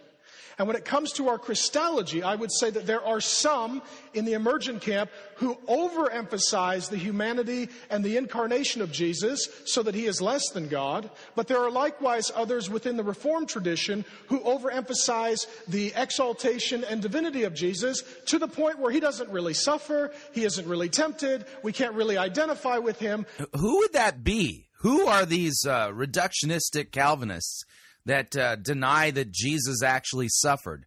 I mean, names would help here. You're just painting with a broad brush. I'd like to know who you're talking about. Because he was essentially like Superman. That it looked like he was a regular guy, but underneath there was a red S on his chest. And he never really was tempted. He never really did suffer. It was all an illusion. The Bible tells us otherwise. And the way out of the theological woods on this matter is to read the Gospel of Luke and then the sequel, the book of Acts. And what we see in the book of Luke is that Jesus was conceived by, led by, empowered by, enabled by, and resurrected by what? The power of the Holy Spirit. And then we read the book of Acts where the Lord Jesus sends the Holy Spirit to be poured out on the church. And now we live the Spirit-filled life of Jesus. And so Jesus was tempted, and Jesus... Now we live the Spirit-filled life of Jesus. Now, every time I've heard Driscoll talk this way, it has made me, uncomfortable. And the reason for it is quite simple, is that it doesn't quite sound right. Now, he doesn't fully develop the thought here, but it just makes me wonder if this view of the Holy Spirit that he has, although there's things about it that are, flat out right. It just makes me wonder if there's this nugget of something that's wrong in his pneumatology, which helped lead him to where he is right now. Again, we're listening to him in 2006, and believe me when I tell you, he's going to take some false teachers to task in this lecture. And makes you wonder, would he do it today? Because, he just repented of criticizing Joel Osteen and claimed that the Holy Spirit told him to resign his post because the elders had set a trap. Something screwy with his view of the Holy Spirit. It just makes me wonder if this is part of what's going on here. You begin to hear hints of it in his theology. It doesn't quite square with my understanding of Scripture, and the words he's using seem a little bit foreign to me. But we continue. Jesus did suffer, and Jesus is one with whom we can identify as we suffer and as we live here on mission like him in culture. How do we get out of our... Live on mission in culture. Yeah, he's going to develop that thought, on mission in culture. No, we live in the world. Our temptation, well, we don't lean into our divinity. We depend upon the indwelling power of the Holy Spirit. I'm not saying in any way that Jesus in his incarnation ceased to be God. He was and is God.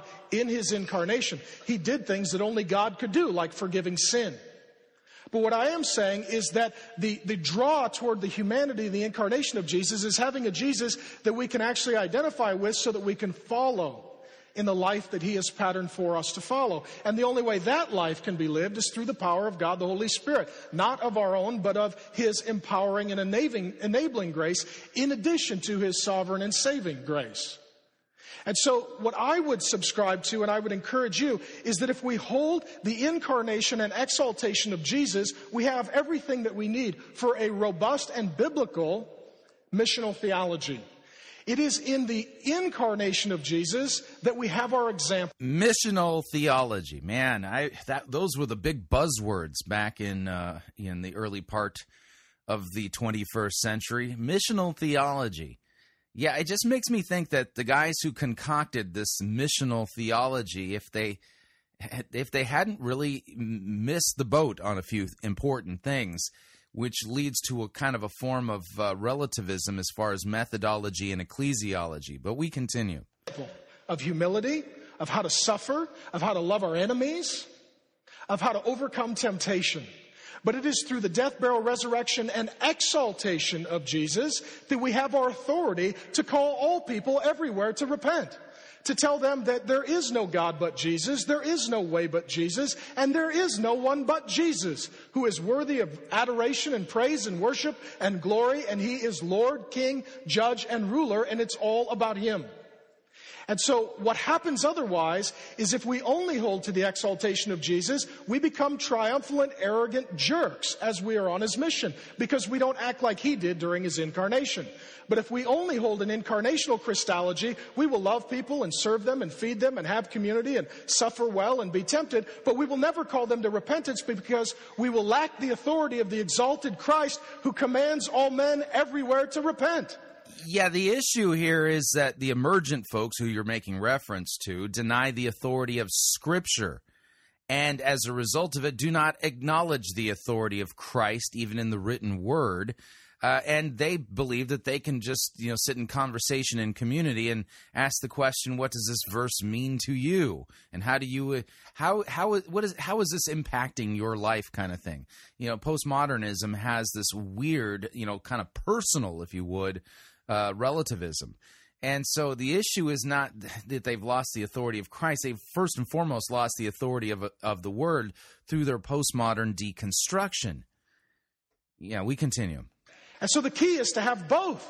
The humility of the example of Jesus in his incarnation and the authority of Jesus in his exalted state returned to glory.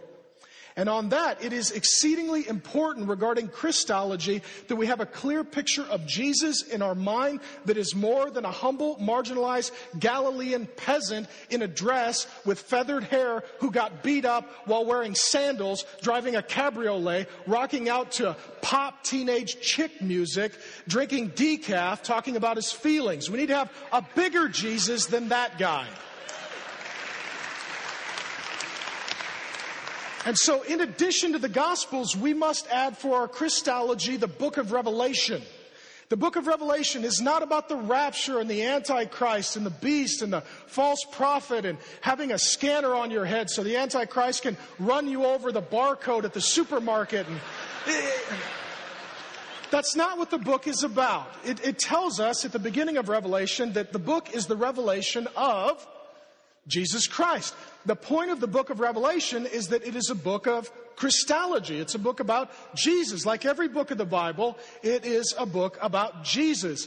And so in addition to the Gospels, which give us our incarnational Christology, we also need to spend good amounts of time in Revelation looking at the exalted Christ, the exaltation of Jesus Christ. And the book breaks down into heavenly scenes and earthly scenes, and everybody fights about the earthly scenes, and the most important scenes are the heavenly scenes. And what is the piece of furniture that predominates the heavenly scenes in the book of Revelation? The throne. It's all about the throne. All worship, adoration, and praise goes to the throne. All authority, truth, and judgment comes from the throne over all peoples, tribes, nations, languages, tongues, cultures, sexualities, genders, perspectives. tongues, cultures, sexualities, perspectives. That's a weird list. Just saying. That's the Lord Jesus in his exalted state. And he is the one who sits on that throne. And so one of my favorite pictures of Jesus is not just in the Gospels, though I go there for my example. It is also going to Revelation 19 for my authority. And there we see Jesus Christ in all of his glory, where he has, and this will offend some of you, a tattoo down his leg. He is all tattooed up. And it says what? King of Kings, Lord of Lords. He is wearing what color? White. And what is he going to do? Declare war on those who do not repent of sin and trust in him. That is a Jesus with authority. That is a Jesus who rules and reigns over all nations and creation. That is the ultimate fighter, Jesus. I love that one. That's a guy I cannot beat up, and so I can sing songs to him without feeling moderately gay. I like that. And the fact that he's wearing white, I don't know about you. I grew up in the hood behind a strip club. My dad was a union drywaller. I was a bit of a brawler. And anytime you show up for a fight and the other guy's wearing all white, he's pretty confident how that fight is going to go.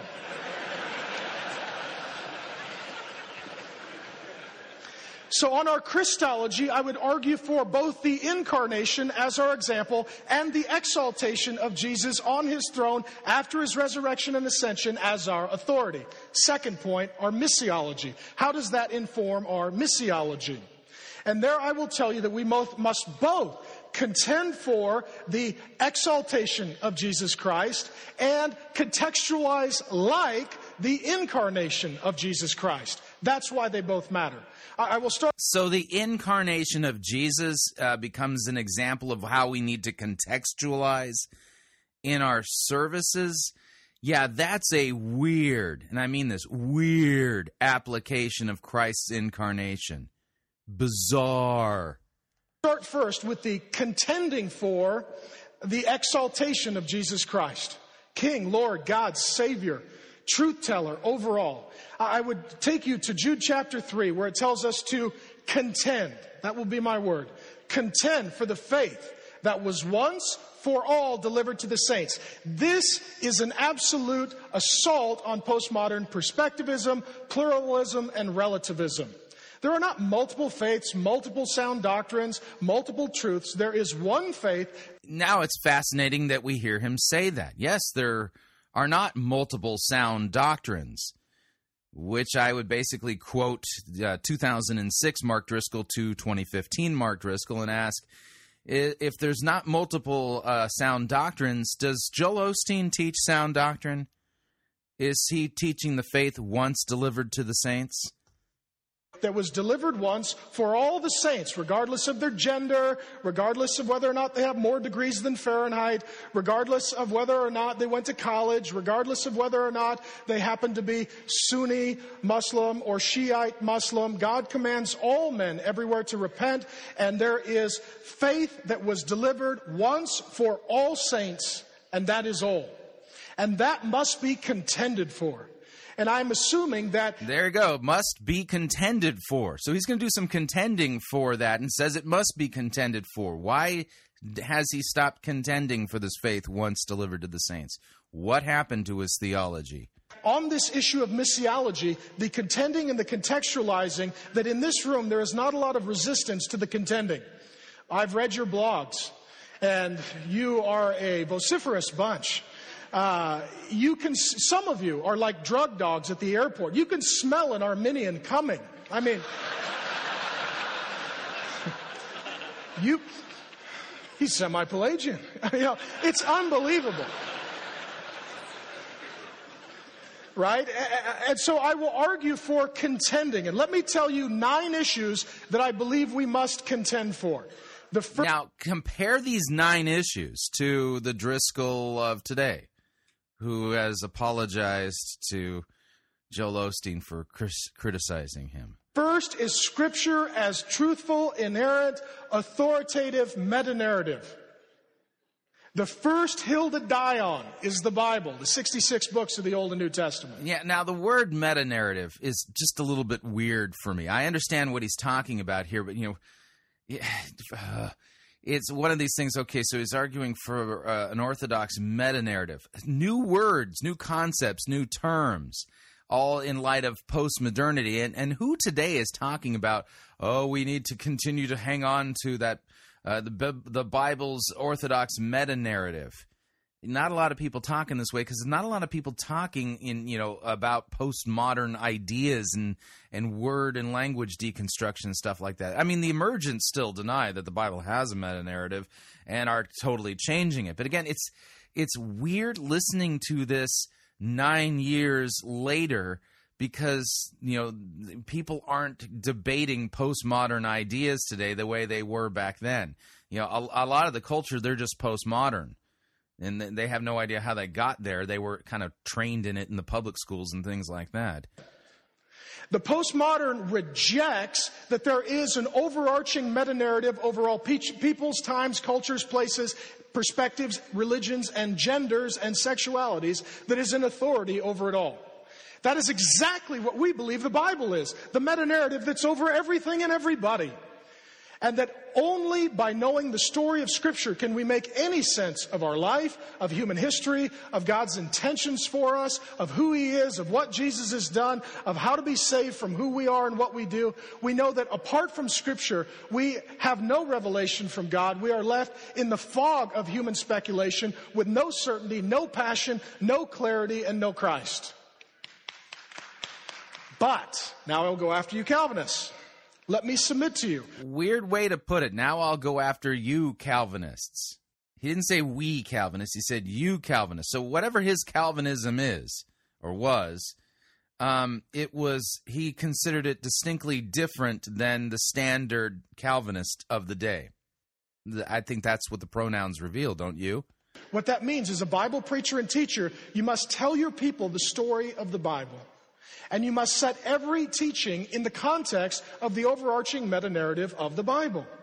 Which means, and I'm not arguing against the 5 points of Calvinism, but the 5 points of Calvinism begin in Genesis 3. We need to begin where the Bible begins. We need to tell them that God exists in perfect Trinitarian love of glory and harmony and affection and communication. And that God made the heavens and the earth, and that God made us male and female in His image and likeness, and everything God did was very good. And then sin occurred, and the curse occurred, and everything has been marred and stained by sin. I do believe in total depravity. I also believe in creator and creation before total depravity. And then we know that the promises of Jesus are given. And then we know that the incarnation of Jesus... Yeah, it's kind of weird to me. There's a sense in his tone where he's teaching these Calvinists. And what I mean by that is that, listen, you traditional Calvinists, this is how I'm interpreting what he's saying. You traditional Calvinists, you've totally missed the boat. I'm gonna school you on what it is that you all have been missing in your Calvinism. I'm a new Calvinist, and we've got this figured out way better than you old traditional Calvinists. That's what I'm hearing in his voice. Occurs, and that He is tempted in every way as we are, yet without sin, so He can fully identify with us in His humanity. And that Jesus Christ goes to the cross, and that is the central issue in all of human history. And there, as a substitute, He dies in our place for our sins. 3 days later, He rises, and He begins the process of redeeming creation, lifting the curse, making men and women back into relationship with Him, as well as all things being reconciled to Him. Begins the process of lifting the curse. I have some issues with some of his meta-narrative. I wonder what his eschatology is. We continue. The story goes on that the church then is God's beginning work on the earth for the inbreaking of His kingdom until we await the second coming of the Lord Jesus, who we see at the end of Revelation coming to judge the nations with a sword and coming to do violence against those who fail to repent of sin and trust in Him. And that's the big story of the Bible. Now, when you go to 1 Thessalonians, you got to plug it into the big story. When you go to 1 Corinthians, when you go to Habakkuk, you got to plug it into the big story so they see how it all fits together. Sometimes when we look for a shortcut, we will go to systematic categories and we don't give them the story of the Bible.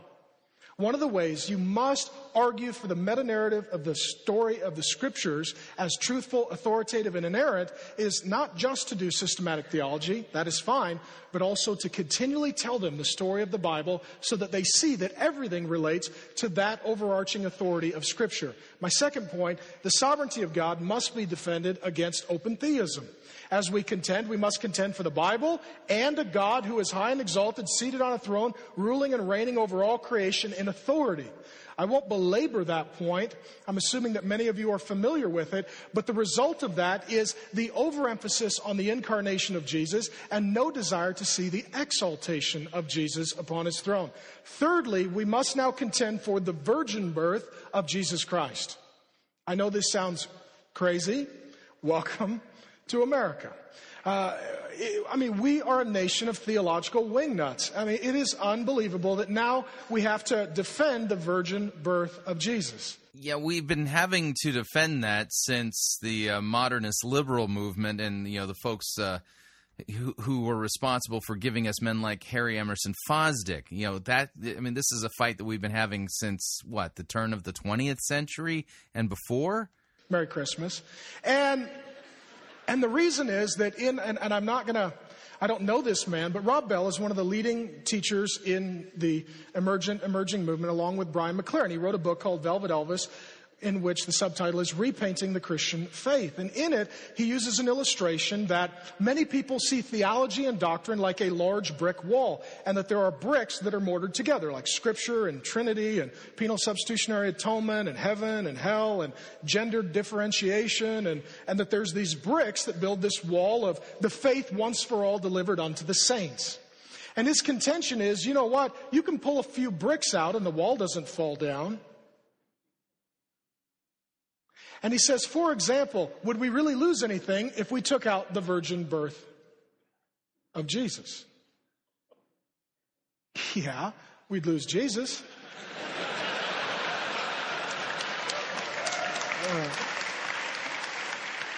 Again, noting 2006, Mark Driscoll didn't believe everybody played for Team Jesus, including Rob Bell. I went to public school and I could figure that out. Right? I'm not sure my IQ is bigger than my waist, but I think we need that. I was reading in Isaiah where it said that was important.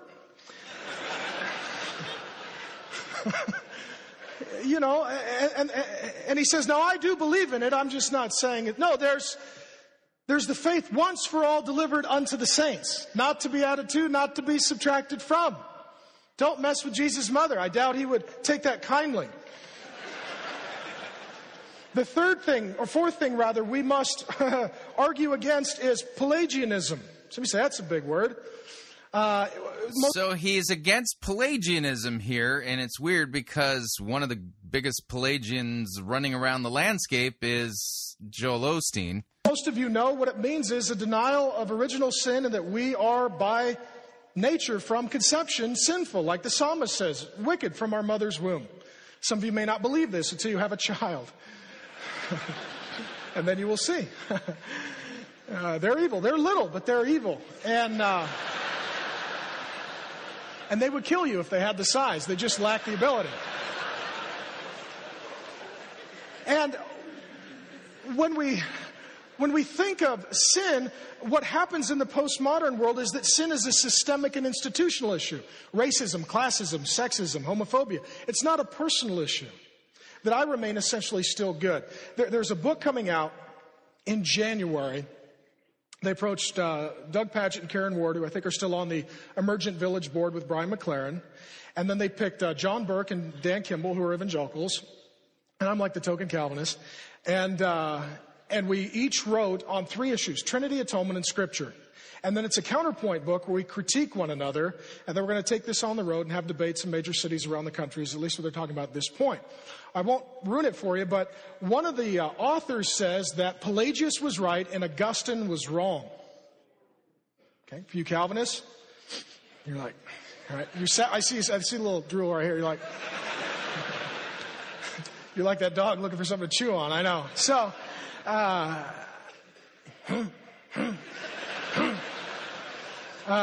the Council of Carthage denounced him as a heretic around the 5th century. And what you're looking at is people who have no respect for the Scriptures or the faith that was once for all entrusted to the saints. And you may ask yourself, why is that? Well, perhaps they're trying to begin a new religion. It happened in modernity with Jehovah's Witnesses and Mormons. And I assure you, there will be new religions out of postmodern pseudo-Christianity.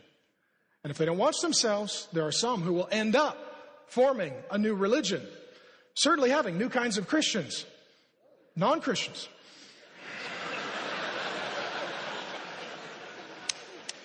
And that's a great line. I mean, what happened to this, Driscoll? And repainting the Christian faith so that it is no longer the Christian faith. And so this issue of sin, we must contend for the fact that we are sinners. Else, while Jesus' death is in vain. Which leads to my 5th point. We must contend for penal substitutionary atonement. There's a debate on this. I don't know why. This is the best part of the whole book. Right? Now, there is no debate over Christus exemplar, Christ our example. Right? There are multiple issues that happened at the atonement. I understand that.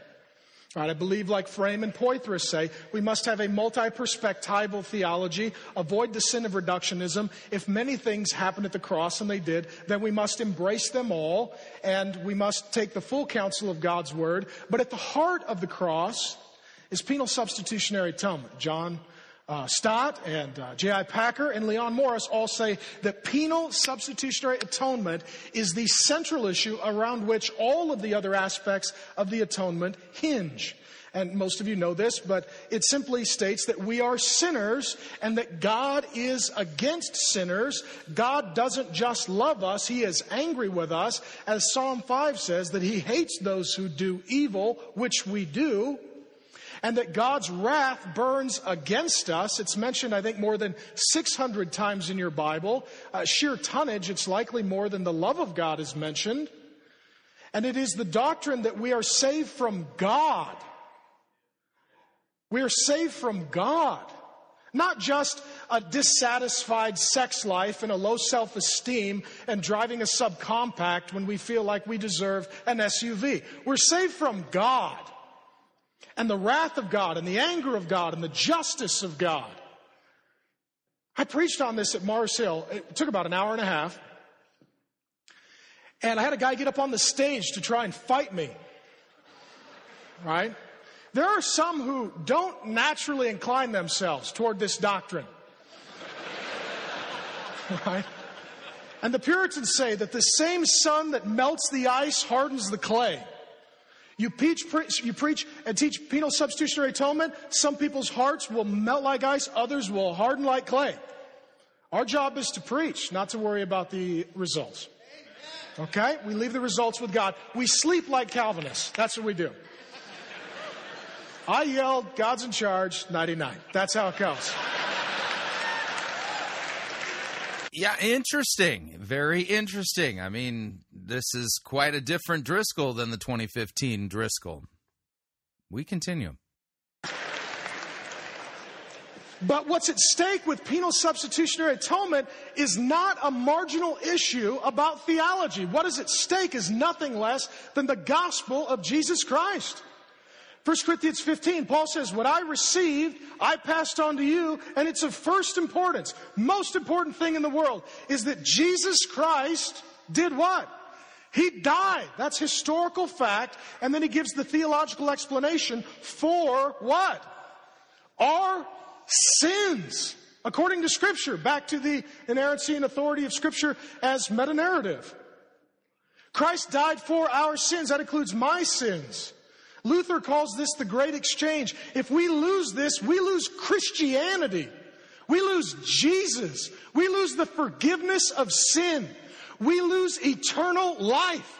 And we receive the just condemnation of an angry, just, righteous, glorious, holiest, good God.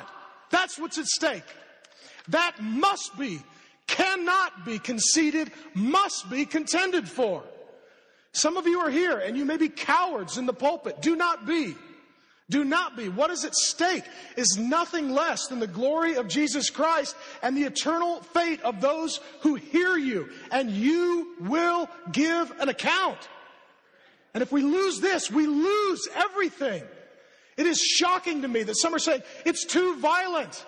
God feels about sin that violently, that angrily, that disturbedly. And if we lose that, we lose the right to be horrified. We lose the right to seek justice. We lose the right to help the oppressed who are under tyranny, because we will have lost the right to be as angry at sin as God is, and to do it in the name of compassion.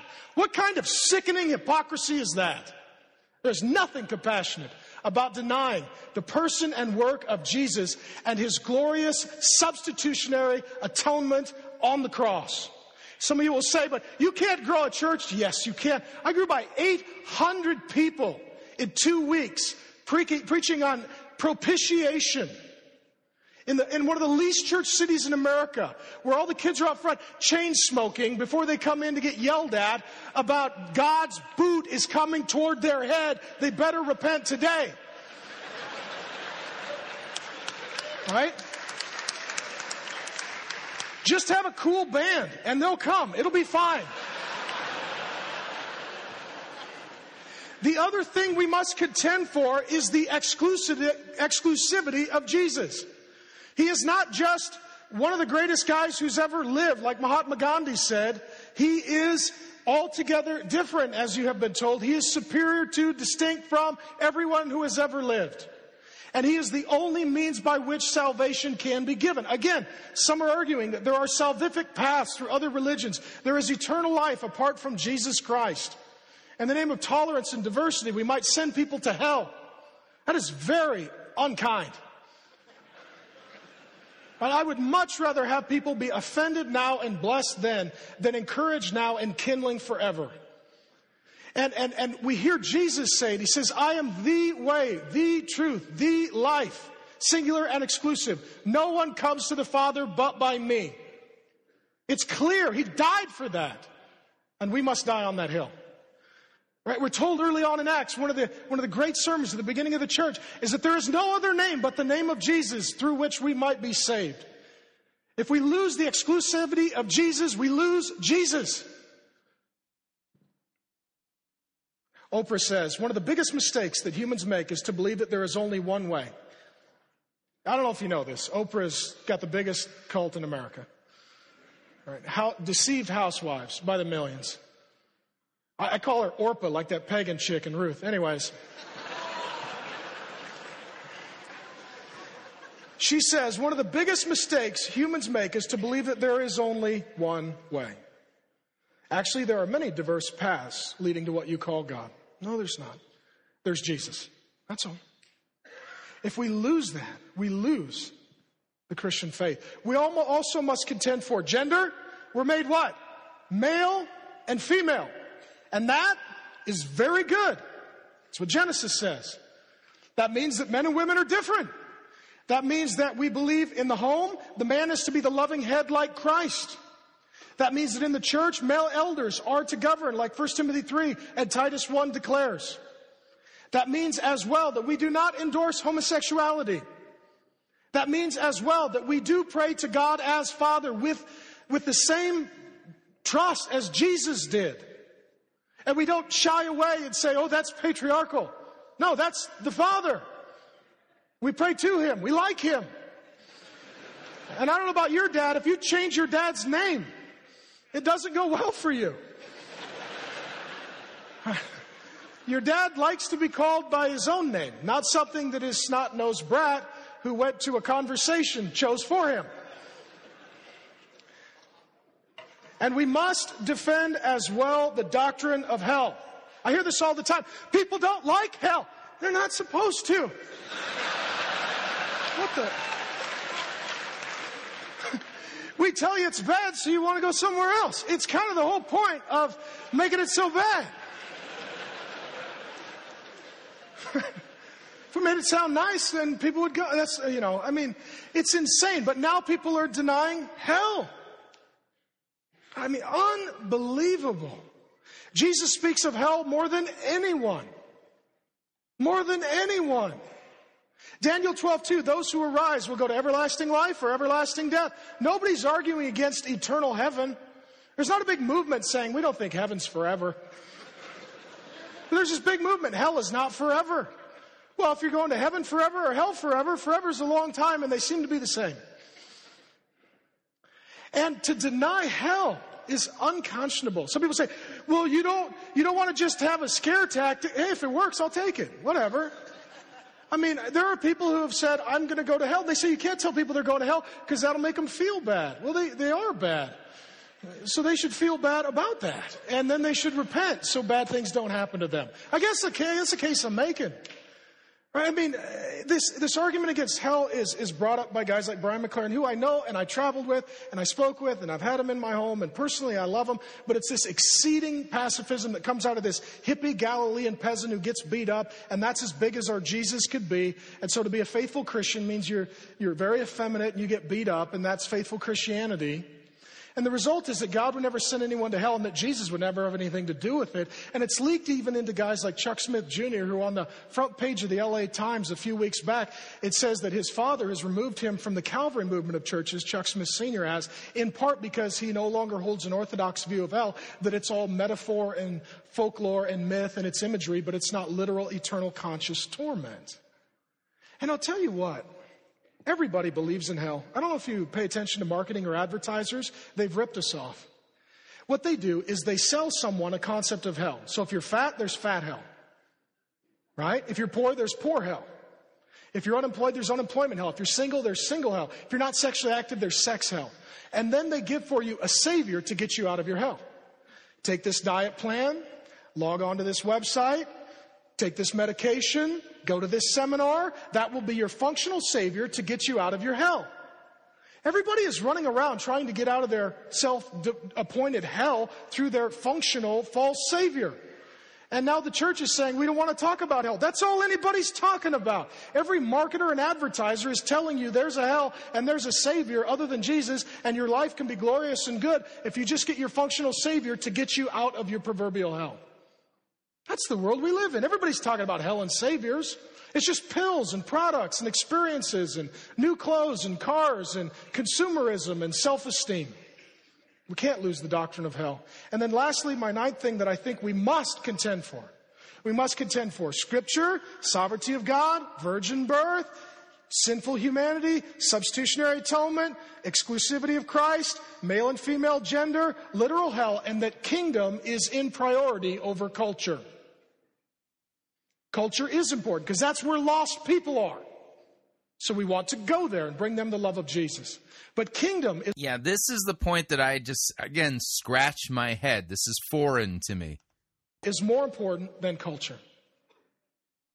It is more important than culture. And what we are seeing is what I would call an over-realized eschatology. If you listen to those who focus on the incarnational Jesus at the expense of the exaltational Jesus, they are speaking about nothing but kingdom, and kingdom and gospel are almost inseparable, and it has very little to do with the death, burial, resurrection of Jesus. And as they hold this over-realized eschatology, they are saying, let's not talk about heaven and hell, because that's an eternal thing. It's about now. And this is the result of the postmodern addiction with the present. The result is as well that there is now a movement, you will see it gaining steam, that is saying that those passages that are talking about the end of the age and eternal things, meaning the end of the Jewish era, not the end of human history, and that we are now living in the kingdom.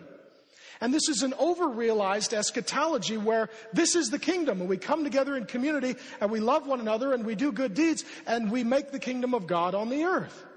This is the same problem that the Corinthian church had with their over-realized eschatology. This is an old problem.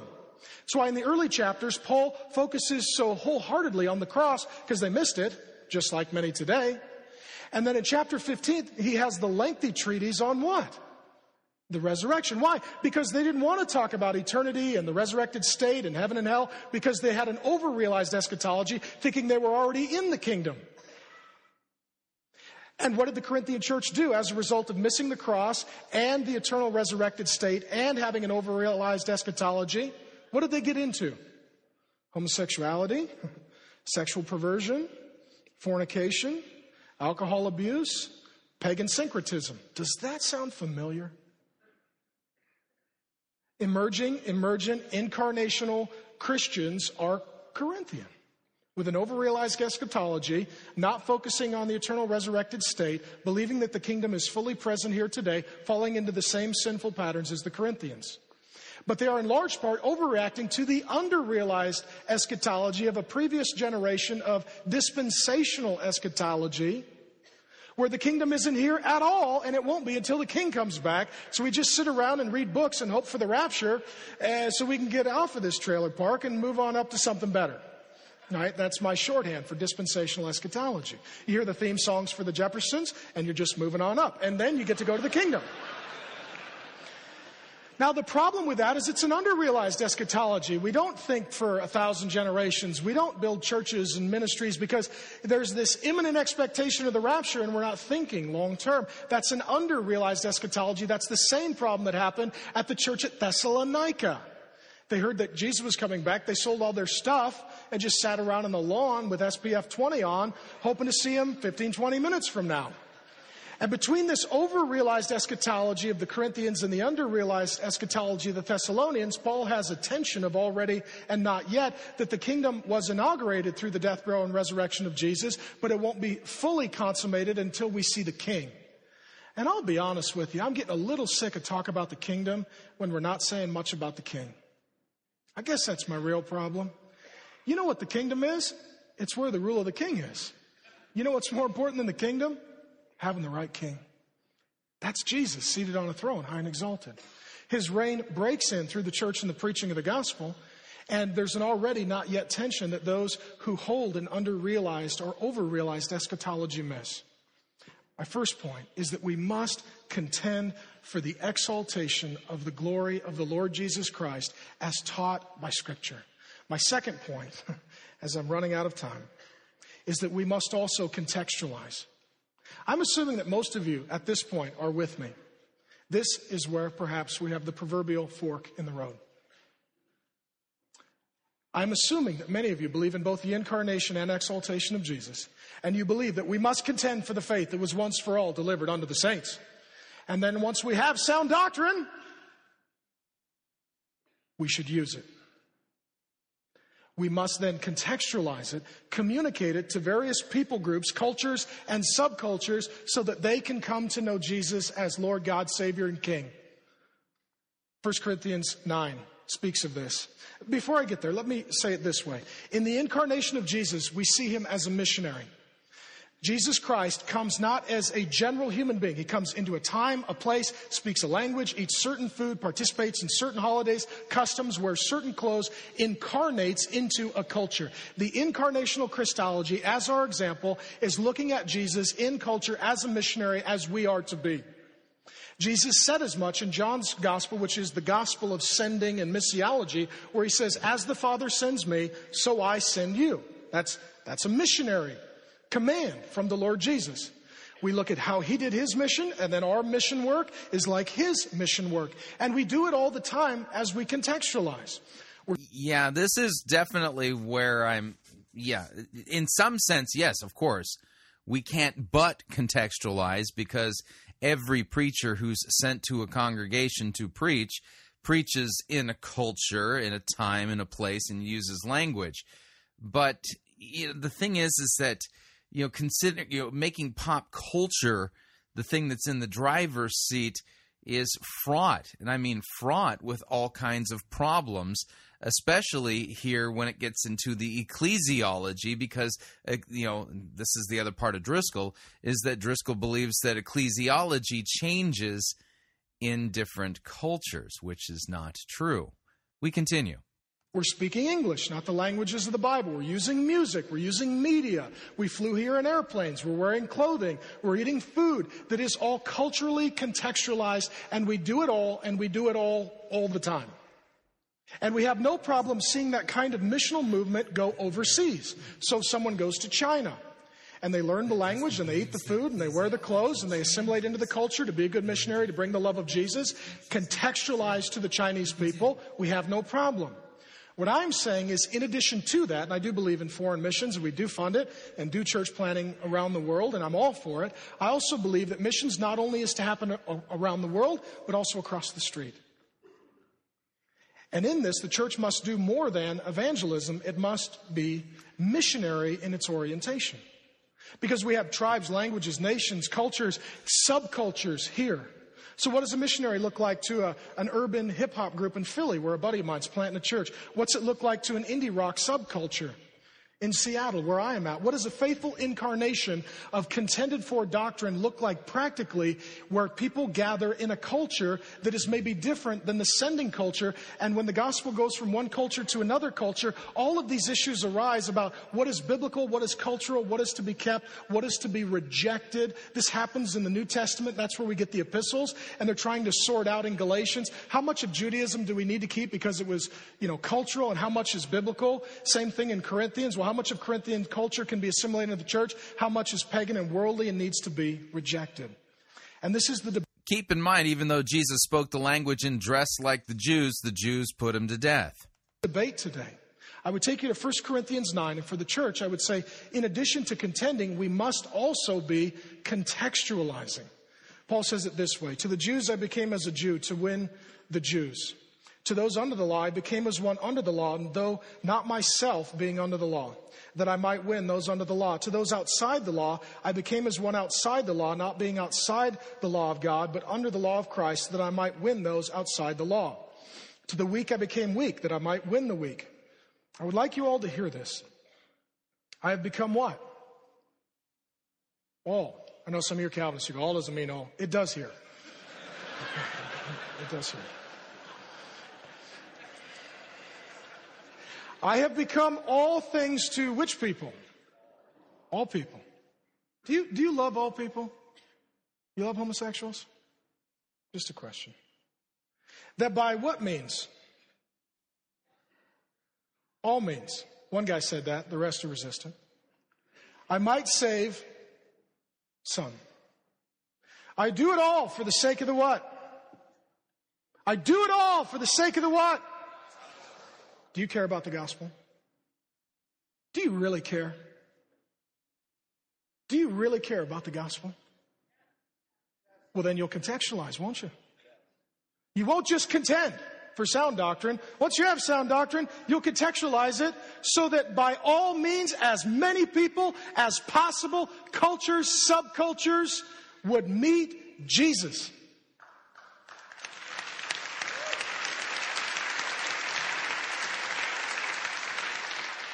Those who overemphasize contextualization are good at all things to all people at all means. Oops, we forgot the gospel. Those who tend to be... Which tends to be the majority of the people who are into contextualizing. More of the reform stream, we have the gospel. And it's a glorious light under an enormous bushel.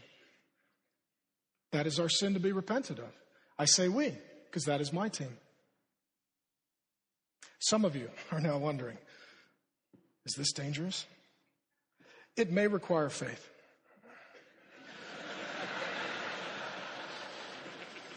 And I would submit to you two hands. Okay, let me get through this quickly. In one hand, we put timeless truth. Do I believe in timeless truth? I do.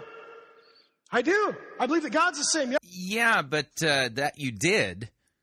I wouldn't say you believe in it anymore if you're repenting and apologizing to Osteen. It makes me wonder if, now 9 years later, looking at what has happened to Mark Driscoll, if the overemphasis on contextualization and reaching all people and making, his appeal as broad as possible has caused him to, lose some of his timeless truth. Yesterday, today, forever. I believe that God does not change the truth. That would not be the truth. I believe in John's gospel more than 50 times. The truth is spoken of. And usually it's by Jesus who says, I tell you the what? Truth. I believe in truth. Some don't. Some don't. Again, Rob Bell says in his book, The Velvet Elvis, he says, the Bible is not first and foremost timeless truths. Really? So we can rape somebody? Because that was just for them? We can be mean to somebody. We could be racist, classist, sexist. Well, not that. We do believe that the Bible is timeless truth. Some of it was fulfilled in the Lord Jesus. So we don't have to offer goats anymore, and we don't have to offer lambs. We don't have to offer sacrifices, because Jesus Christ has offered himself, and that's settled. I believe in timeless truth in the closed hand of non-negotiation, contending, fighting for sound doctrine. And yet he's now apologized and repented for critiquing Joel Osteen. The open hand, a flexible, nice, winsome, creative contextualization, timely ministry. Those of you who are liberals, everything goes in this hand. Those of you who are fundamentalists, everything goes in this hand. Those of you who are good missionaries, you have two hands. Timeless truth, timely ministry. And you're anchored to the truth, so you can be creative. Those who are creative without being anchored to the truth, they drift into heresy. Now, some of you will be asking, what does this mean? Well, is he arguing for relativism? No, I'm arguing rather for relevantism. Not relativism, relevantism. So we say, where is this in the Bible? How many Gospels do we have? 4. Why? Because one is communicated in a way that is most relevant to Jews and to Romans and to Gentiles and to Greeks. Same story, death, burial, resurrection, same Jesus, contextualized in a way that is most relevant for varying people groups. The way the gospel is put together in the Bible is for not relativism, but relevantism. One of the things I love, not to be patronizing, one of the things I love about Dr. Piper's new book is he's showing that all the books of all the Gospels are saying the same thing. And they are saying them in slightly nuanced ways. Some will ask, are you arguing for seeker-sensitive? The nasty S word. The nasty S word. I'm not arguing that you be seeker-sensitive, but I am arguing that you be seeker-sensible. Paul makes it clear that no one seeks for God. The way Christians are made is through the proclamation of Christ and Him crucified for our sins by preaching law and gospel, sin and grace, repentance, and the forgiveness of sins. The only seeker is Jesus, who came to seek and save the lost. 1 Corinthians 14, unbeliever walks in, they need to understand what we're talking about. If you get up and you say, now the vicarious, substitutionary, propitiatory, right? The dude who does not know what you're talking about is an outsider. And he can't be convicted of his sin. And the thoughts of his heart can't be laid bare. And he can't exclaim, certainly God is among you. And he can't fall down on his knees and come to salvation with Jesus because he doesn't know what language we're using. If I might stretch the context, sometimes the foreign tongue that we speak is Latin and Greek and theological nomenclature. Am I against using theological nomenclature? No, I'm just saying explain it. Explain it to the person who doesn't have any clue what we're talking about so that you... I don't have any problem with that, and you're right. People need to be explained. They need to have it explained to them what these biblical words and concepts mean. You don't lose the word propitiation. You just explain it. You don't lose the word expiation or vicarious substitutionary atonement. You just explain the words in a way that they understand what it is you're talking about. Again, I did a series on the cross a year ago. We grew by, it was amazing, about 1,000 in a couple weeks. And it took an hour and a half to explain just some aspects of the cross. Sometimes you're going to need to take your time. Okay? Sometimes you're going to need to slow down and explain the deep truths of Scripture. I'm not arguing for relativism, but relevantism. I'm not arguing for seeker-sensitive. I'm arguing for seeker-sensible. So that we would, by all means, do all that we can to reach as many as we can. Some of you then will ask, well, where's this in the Bible? I'll give you one example that I think's funny. You probably won't. Anyways, Paul's out on a missionary journey. Who's two of the great young guys he often takes with him? Timothy and Titus. They're going to various people groups, and the question arises, should they be circumcised? I know all you guys wanted to talk about this, so that's why I am. Did they both get circumcised? No. They drew straws and Timothy lost. And he wept bitterly. And Titus made fun of him. That's what it says. No, actually what it says is because Timothy was going to go to people who really cared about circumcision, he needed to get circumcised. I think it's Acts 16. Because Titus was going to people who didn't check, apparently. I'm still not sure how that worked, you know. Are you a Jew? You know, I don't know how it works. Anyways. You know there's going to be one thing in my session. So because Titus is going to people who don't care about circumcision, does he need to get circumcised? No.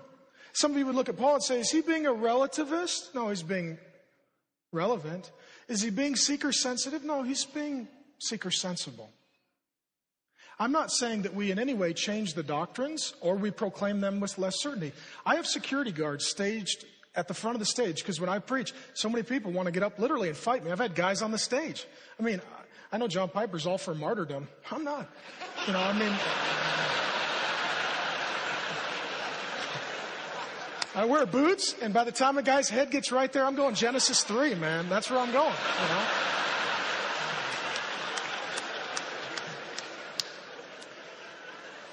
I'm not talking about watering anything down, but being really clear, relevant. And let me say this. I'll close with this then. 1 Thessalonians 5. Reject that which is evil, cling to that which is good. As your missionaries going into culture, there will be things you need to reject, things you need to receive, things you need to redeem. Okay? Are there let's do sexuality, for example. Are there aspects of sexuality that as faithful Bible-believing Christians in culture, we just simply reject? Do we reject pornography, homosexuality, bestiality, bisexuality, swinging? Do we reject that? Of course we do. Are there other things that we can receive that aren't sinful and could be adapted? Technology is an example, but sexually, we could receive the fact that it is a gift given of God and it's a good thing. But then thirdly, there are things that must be redeemed. So on the issue of sex, we must redeem sex for our people, right? Marriage bed is to be kept pure, Hebrews says. I'm teaching a class actually starting Tuesday night for some married couples going through the Song of Solomon, saying, you know what? Some of you have just rejected sex when you became a Christian, and you're not sure if it's pleasing to God or it's a gift of God. Let's receive it as a gift of God, but let's redeem it so that your past of fornication and homosexuality and bisexuality and pornography and sexual addiction is not how your sexuality is governed, but Scripture and the work of Jesus on the cross makes all things good and new. Let's work out of Scripture. There are things in culture we must reject. Those who are emergent stream, they don't get that. There are things we must receive. Use of technology being an example. And there are things that we can redeem. They're originally good, but they're marred by sin, and they need to be brought back into the purposes that God intended them for creation. In closing, and I know that I am over, and I appreciate your kindness, some of you will ask, but is this a new wind of doctrine? Is this a new wave of doctrine? Is just this the latest, newest, hippest fad? Yes, dear friends, we are on the cutting edge of the 16th century. Yeah, again, I have to kind of point out that something has gone wrong with Driscoll to the point where what he was saying, in 2006 doesn't sound like his theology today. Did his relevantism have something to play with that or play into it? How about his view that he was receiving direct revelation from God? How did that play into it? I think there's something to be said here. We continue. We are riding that 16th century Genevan cutting edge. We are right there. One thing that many people do not know is that John Calvin was not just a contender, he was a contextualizer. We must rediscover what it means to be a true Calvinist. We do not know a lot about his missiology because the people that he trained to do missionary work were under persecution, so a lot of records weren't kept because if they were found, those people would be put to death. And so it was a safety issue. But when persecution happened, you know that the city of Geneva's populace doubled as people fled to be under the teaching of John Calvin. And in the book, Light for the City, which is an interesting read on the missiological love of John Calvin for the transformation of a whole city, for the transformation of the whole world, he says that as people flocked there under persecution and the population doubled, that he then trained them and sent them out as missionaries to contend and contextualize, to contend for the exaltation of Jesus, to contextualize like the incarnation of Jesus. The result being that in 1555, there were 5 underground Protestant churches in France. 7 years later, there were 2,150. There were 3 million Christians in France. And some of them had mega churches ranging between 4,000 and 9,000 people. If you are a true Calvinist, you are not just a contender, you're a contextualizer. You don't just care about your church, you care about the whole world. You care about planting churches so that others might taste and see that the Lord is good. And you're not against mega churches as long as they're good churches. John Calvin was not just a contender, he was a contextualizer. From 5 churches to 2,150 churches, from a handful of people to 3 million people in 7 years. Say, how could that possibly happen? The gospel is the power of God. We must contend for it. And then we must contextualize it. Because we get to. That's Jesus' gift to us. I'll pray. Thanks for your time. Lord Jesus, we remember your incarnation in humility. Jesus, may we go into our cities, may we go into our world with your humility to love the marginalized, the poor, the weak, the outcast, to serve. Lord Jesus, may we come into culture as you did in your incarnation. May your Holy Spirit teach us what to receive, what to reject, what to redeem.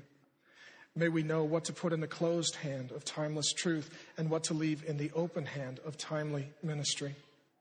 Jesus, as we go, I pray you would inflame my brothers and sisters with the confidence of your exaltation, that if we were to see you today, we would not see a humble, marginalized Galilean peasant.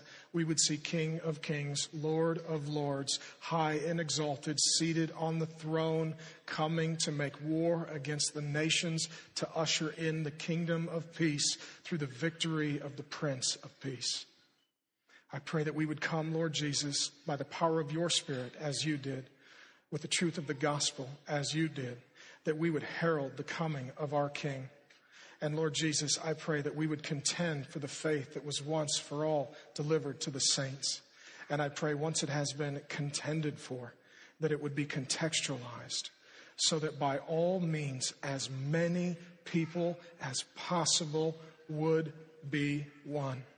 I pray we would not be Calvinists in doctrine only, but also in deed. That we would not just follow the teachings of Calvin, but his example, who did not just follow the teachings of Paul, but his example, who did not follow just the teachings of Jesus, but his example. We ask for this in his good name. Amen.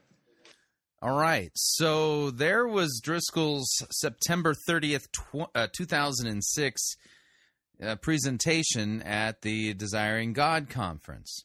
What's happened? Things that he was talking about in the closed hand, that you have to contend for, he no longer contends for. Is it because of relevantism? Is it because of his belief that he's receiving direct revelation from God? Combination of both. What happened to Driscoll? This is something for us to consider, to think about, to ponder about, and maybe even discuss. But clearly something has gone terribly wrong to the point where Driscoll now has taken things that he would clearly in 2006 say were in the closed hand. and he's removed them from the closed hand. And he's drifted. What is at the heart of it? Something went terribly, terribly wrong. And my prayer for Driscoll is that he repents. He repents of repenting for critiquing Osteen, because Osteen is a man who does not teach the historic Orthodox Christian faith, the faith once delivered to the saints. He doesn't. Osteen is a Pelagian. Osteen is a man who teaches the prosperity heresy. Osteen is a man who teaches the members at Lakewood and others who read his books to stand in the mirror and say how awesome they are. I'm the head and not the tail. I am strong and I am wealthy and I am healthy and all this kind of nonsense. How could Driscoll literally end up where he is at right now? Because something was not bolted down in his theology, and it caused his theology to drift. Relevantism, direct revelation, combination of both. What do you think? I'd love to get your feedback. If you'd like to email me regarding anything you've heard on this edition or any previous editions of Fighting for the Faith, you can do so. My email address is talkback@fightingforthefaith.com, or you can subscribe on Facebook, facebook.com/Pirate Christian. Follow me on Twitter. My name there, @Pirate Christian. Till tomorrow, may God richly bless you in the grace and mercy won by Jesus Christ, his vicarious death on the cross for all of your sins. Amen.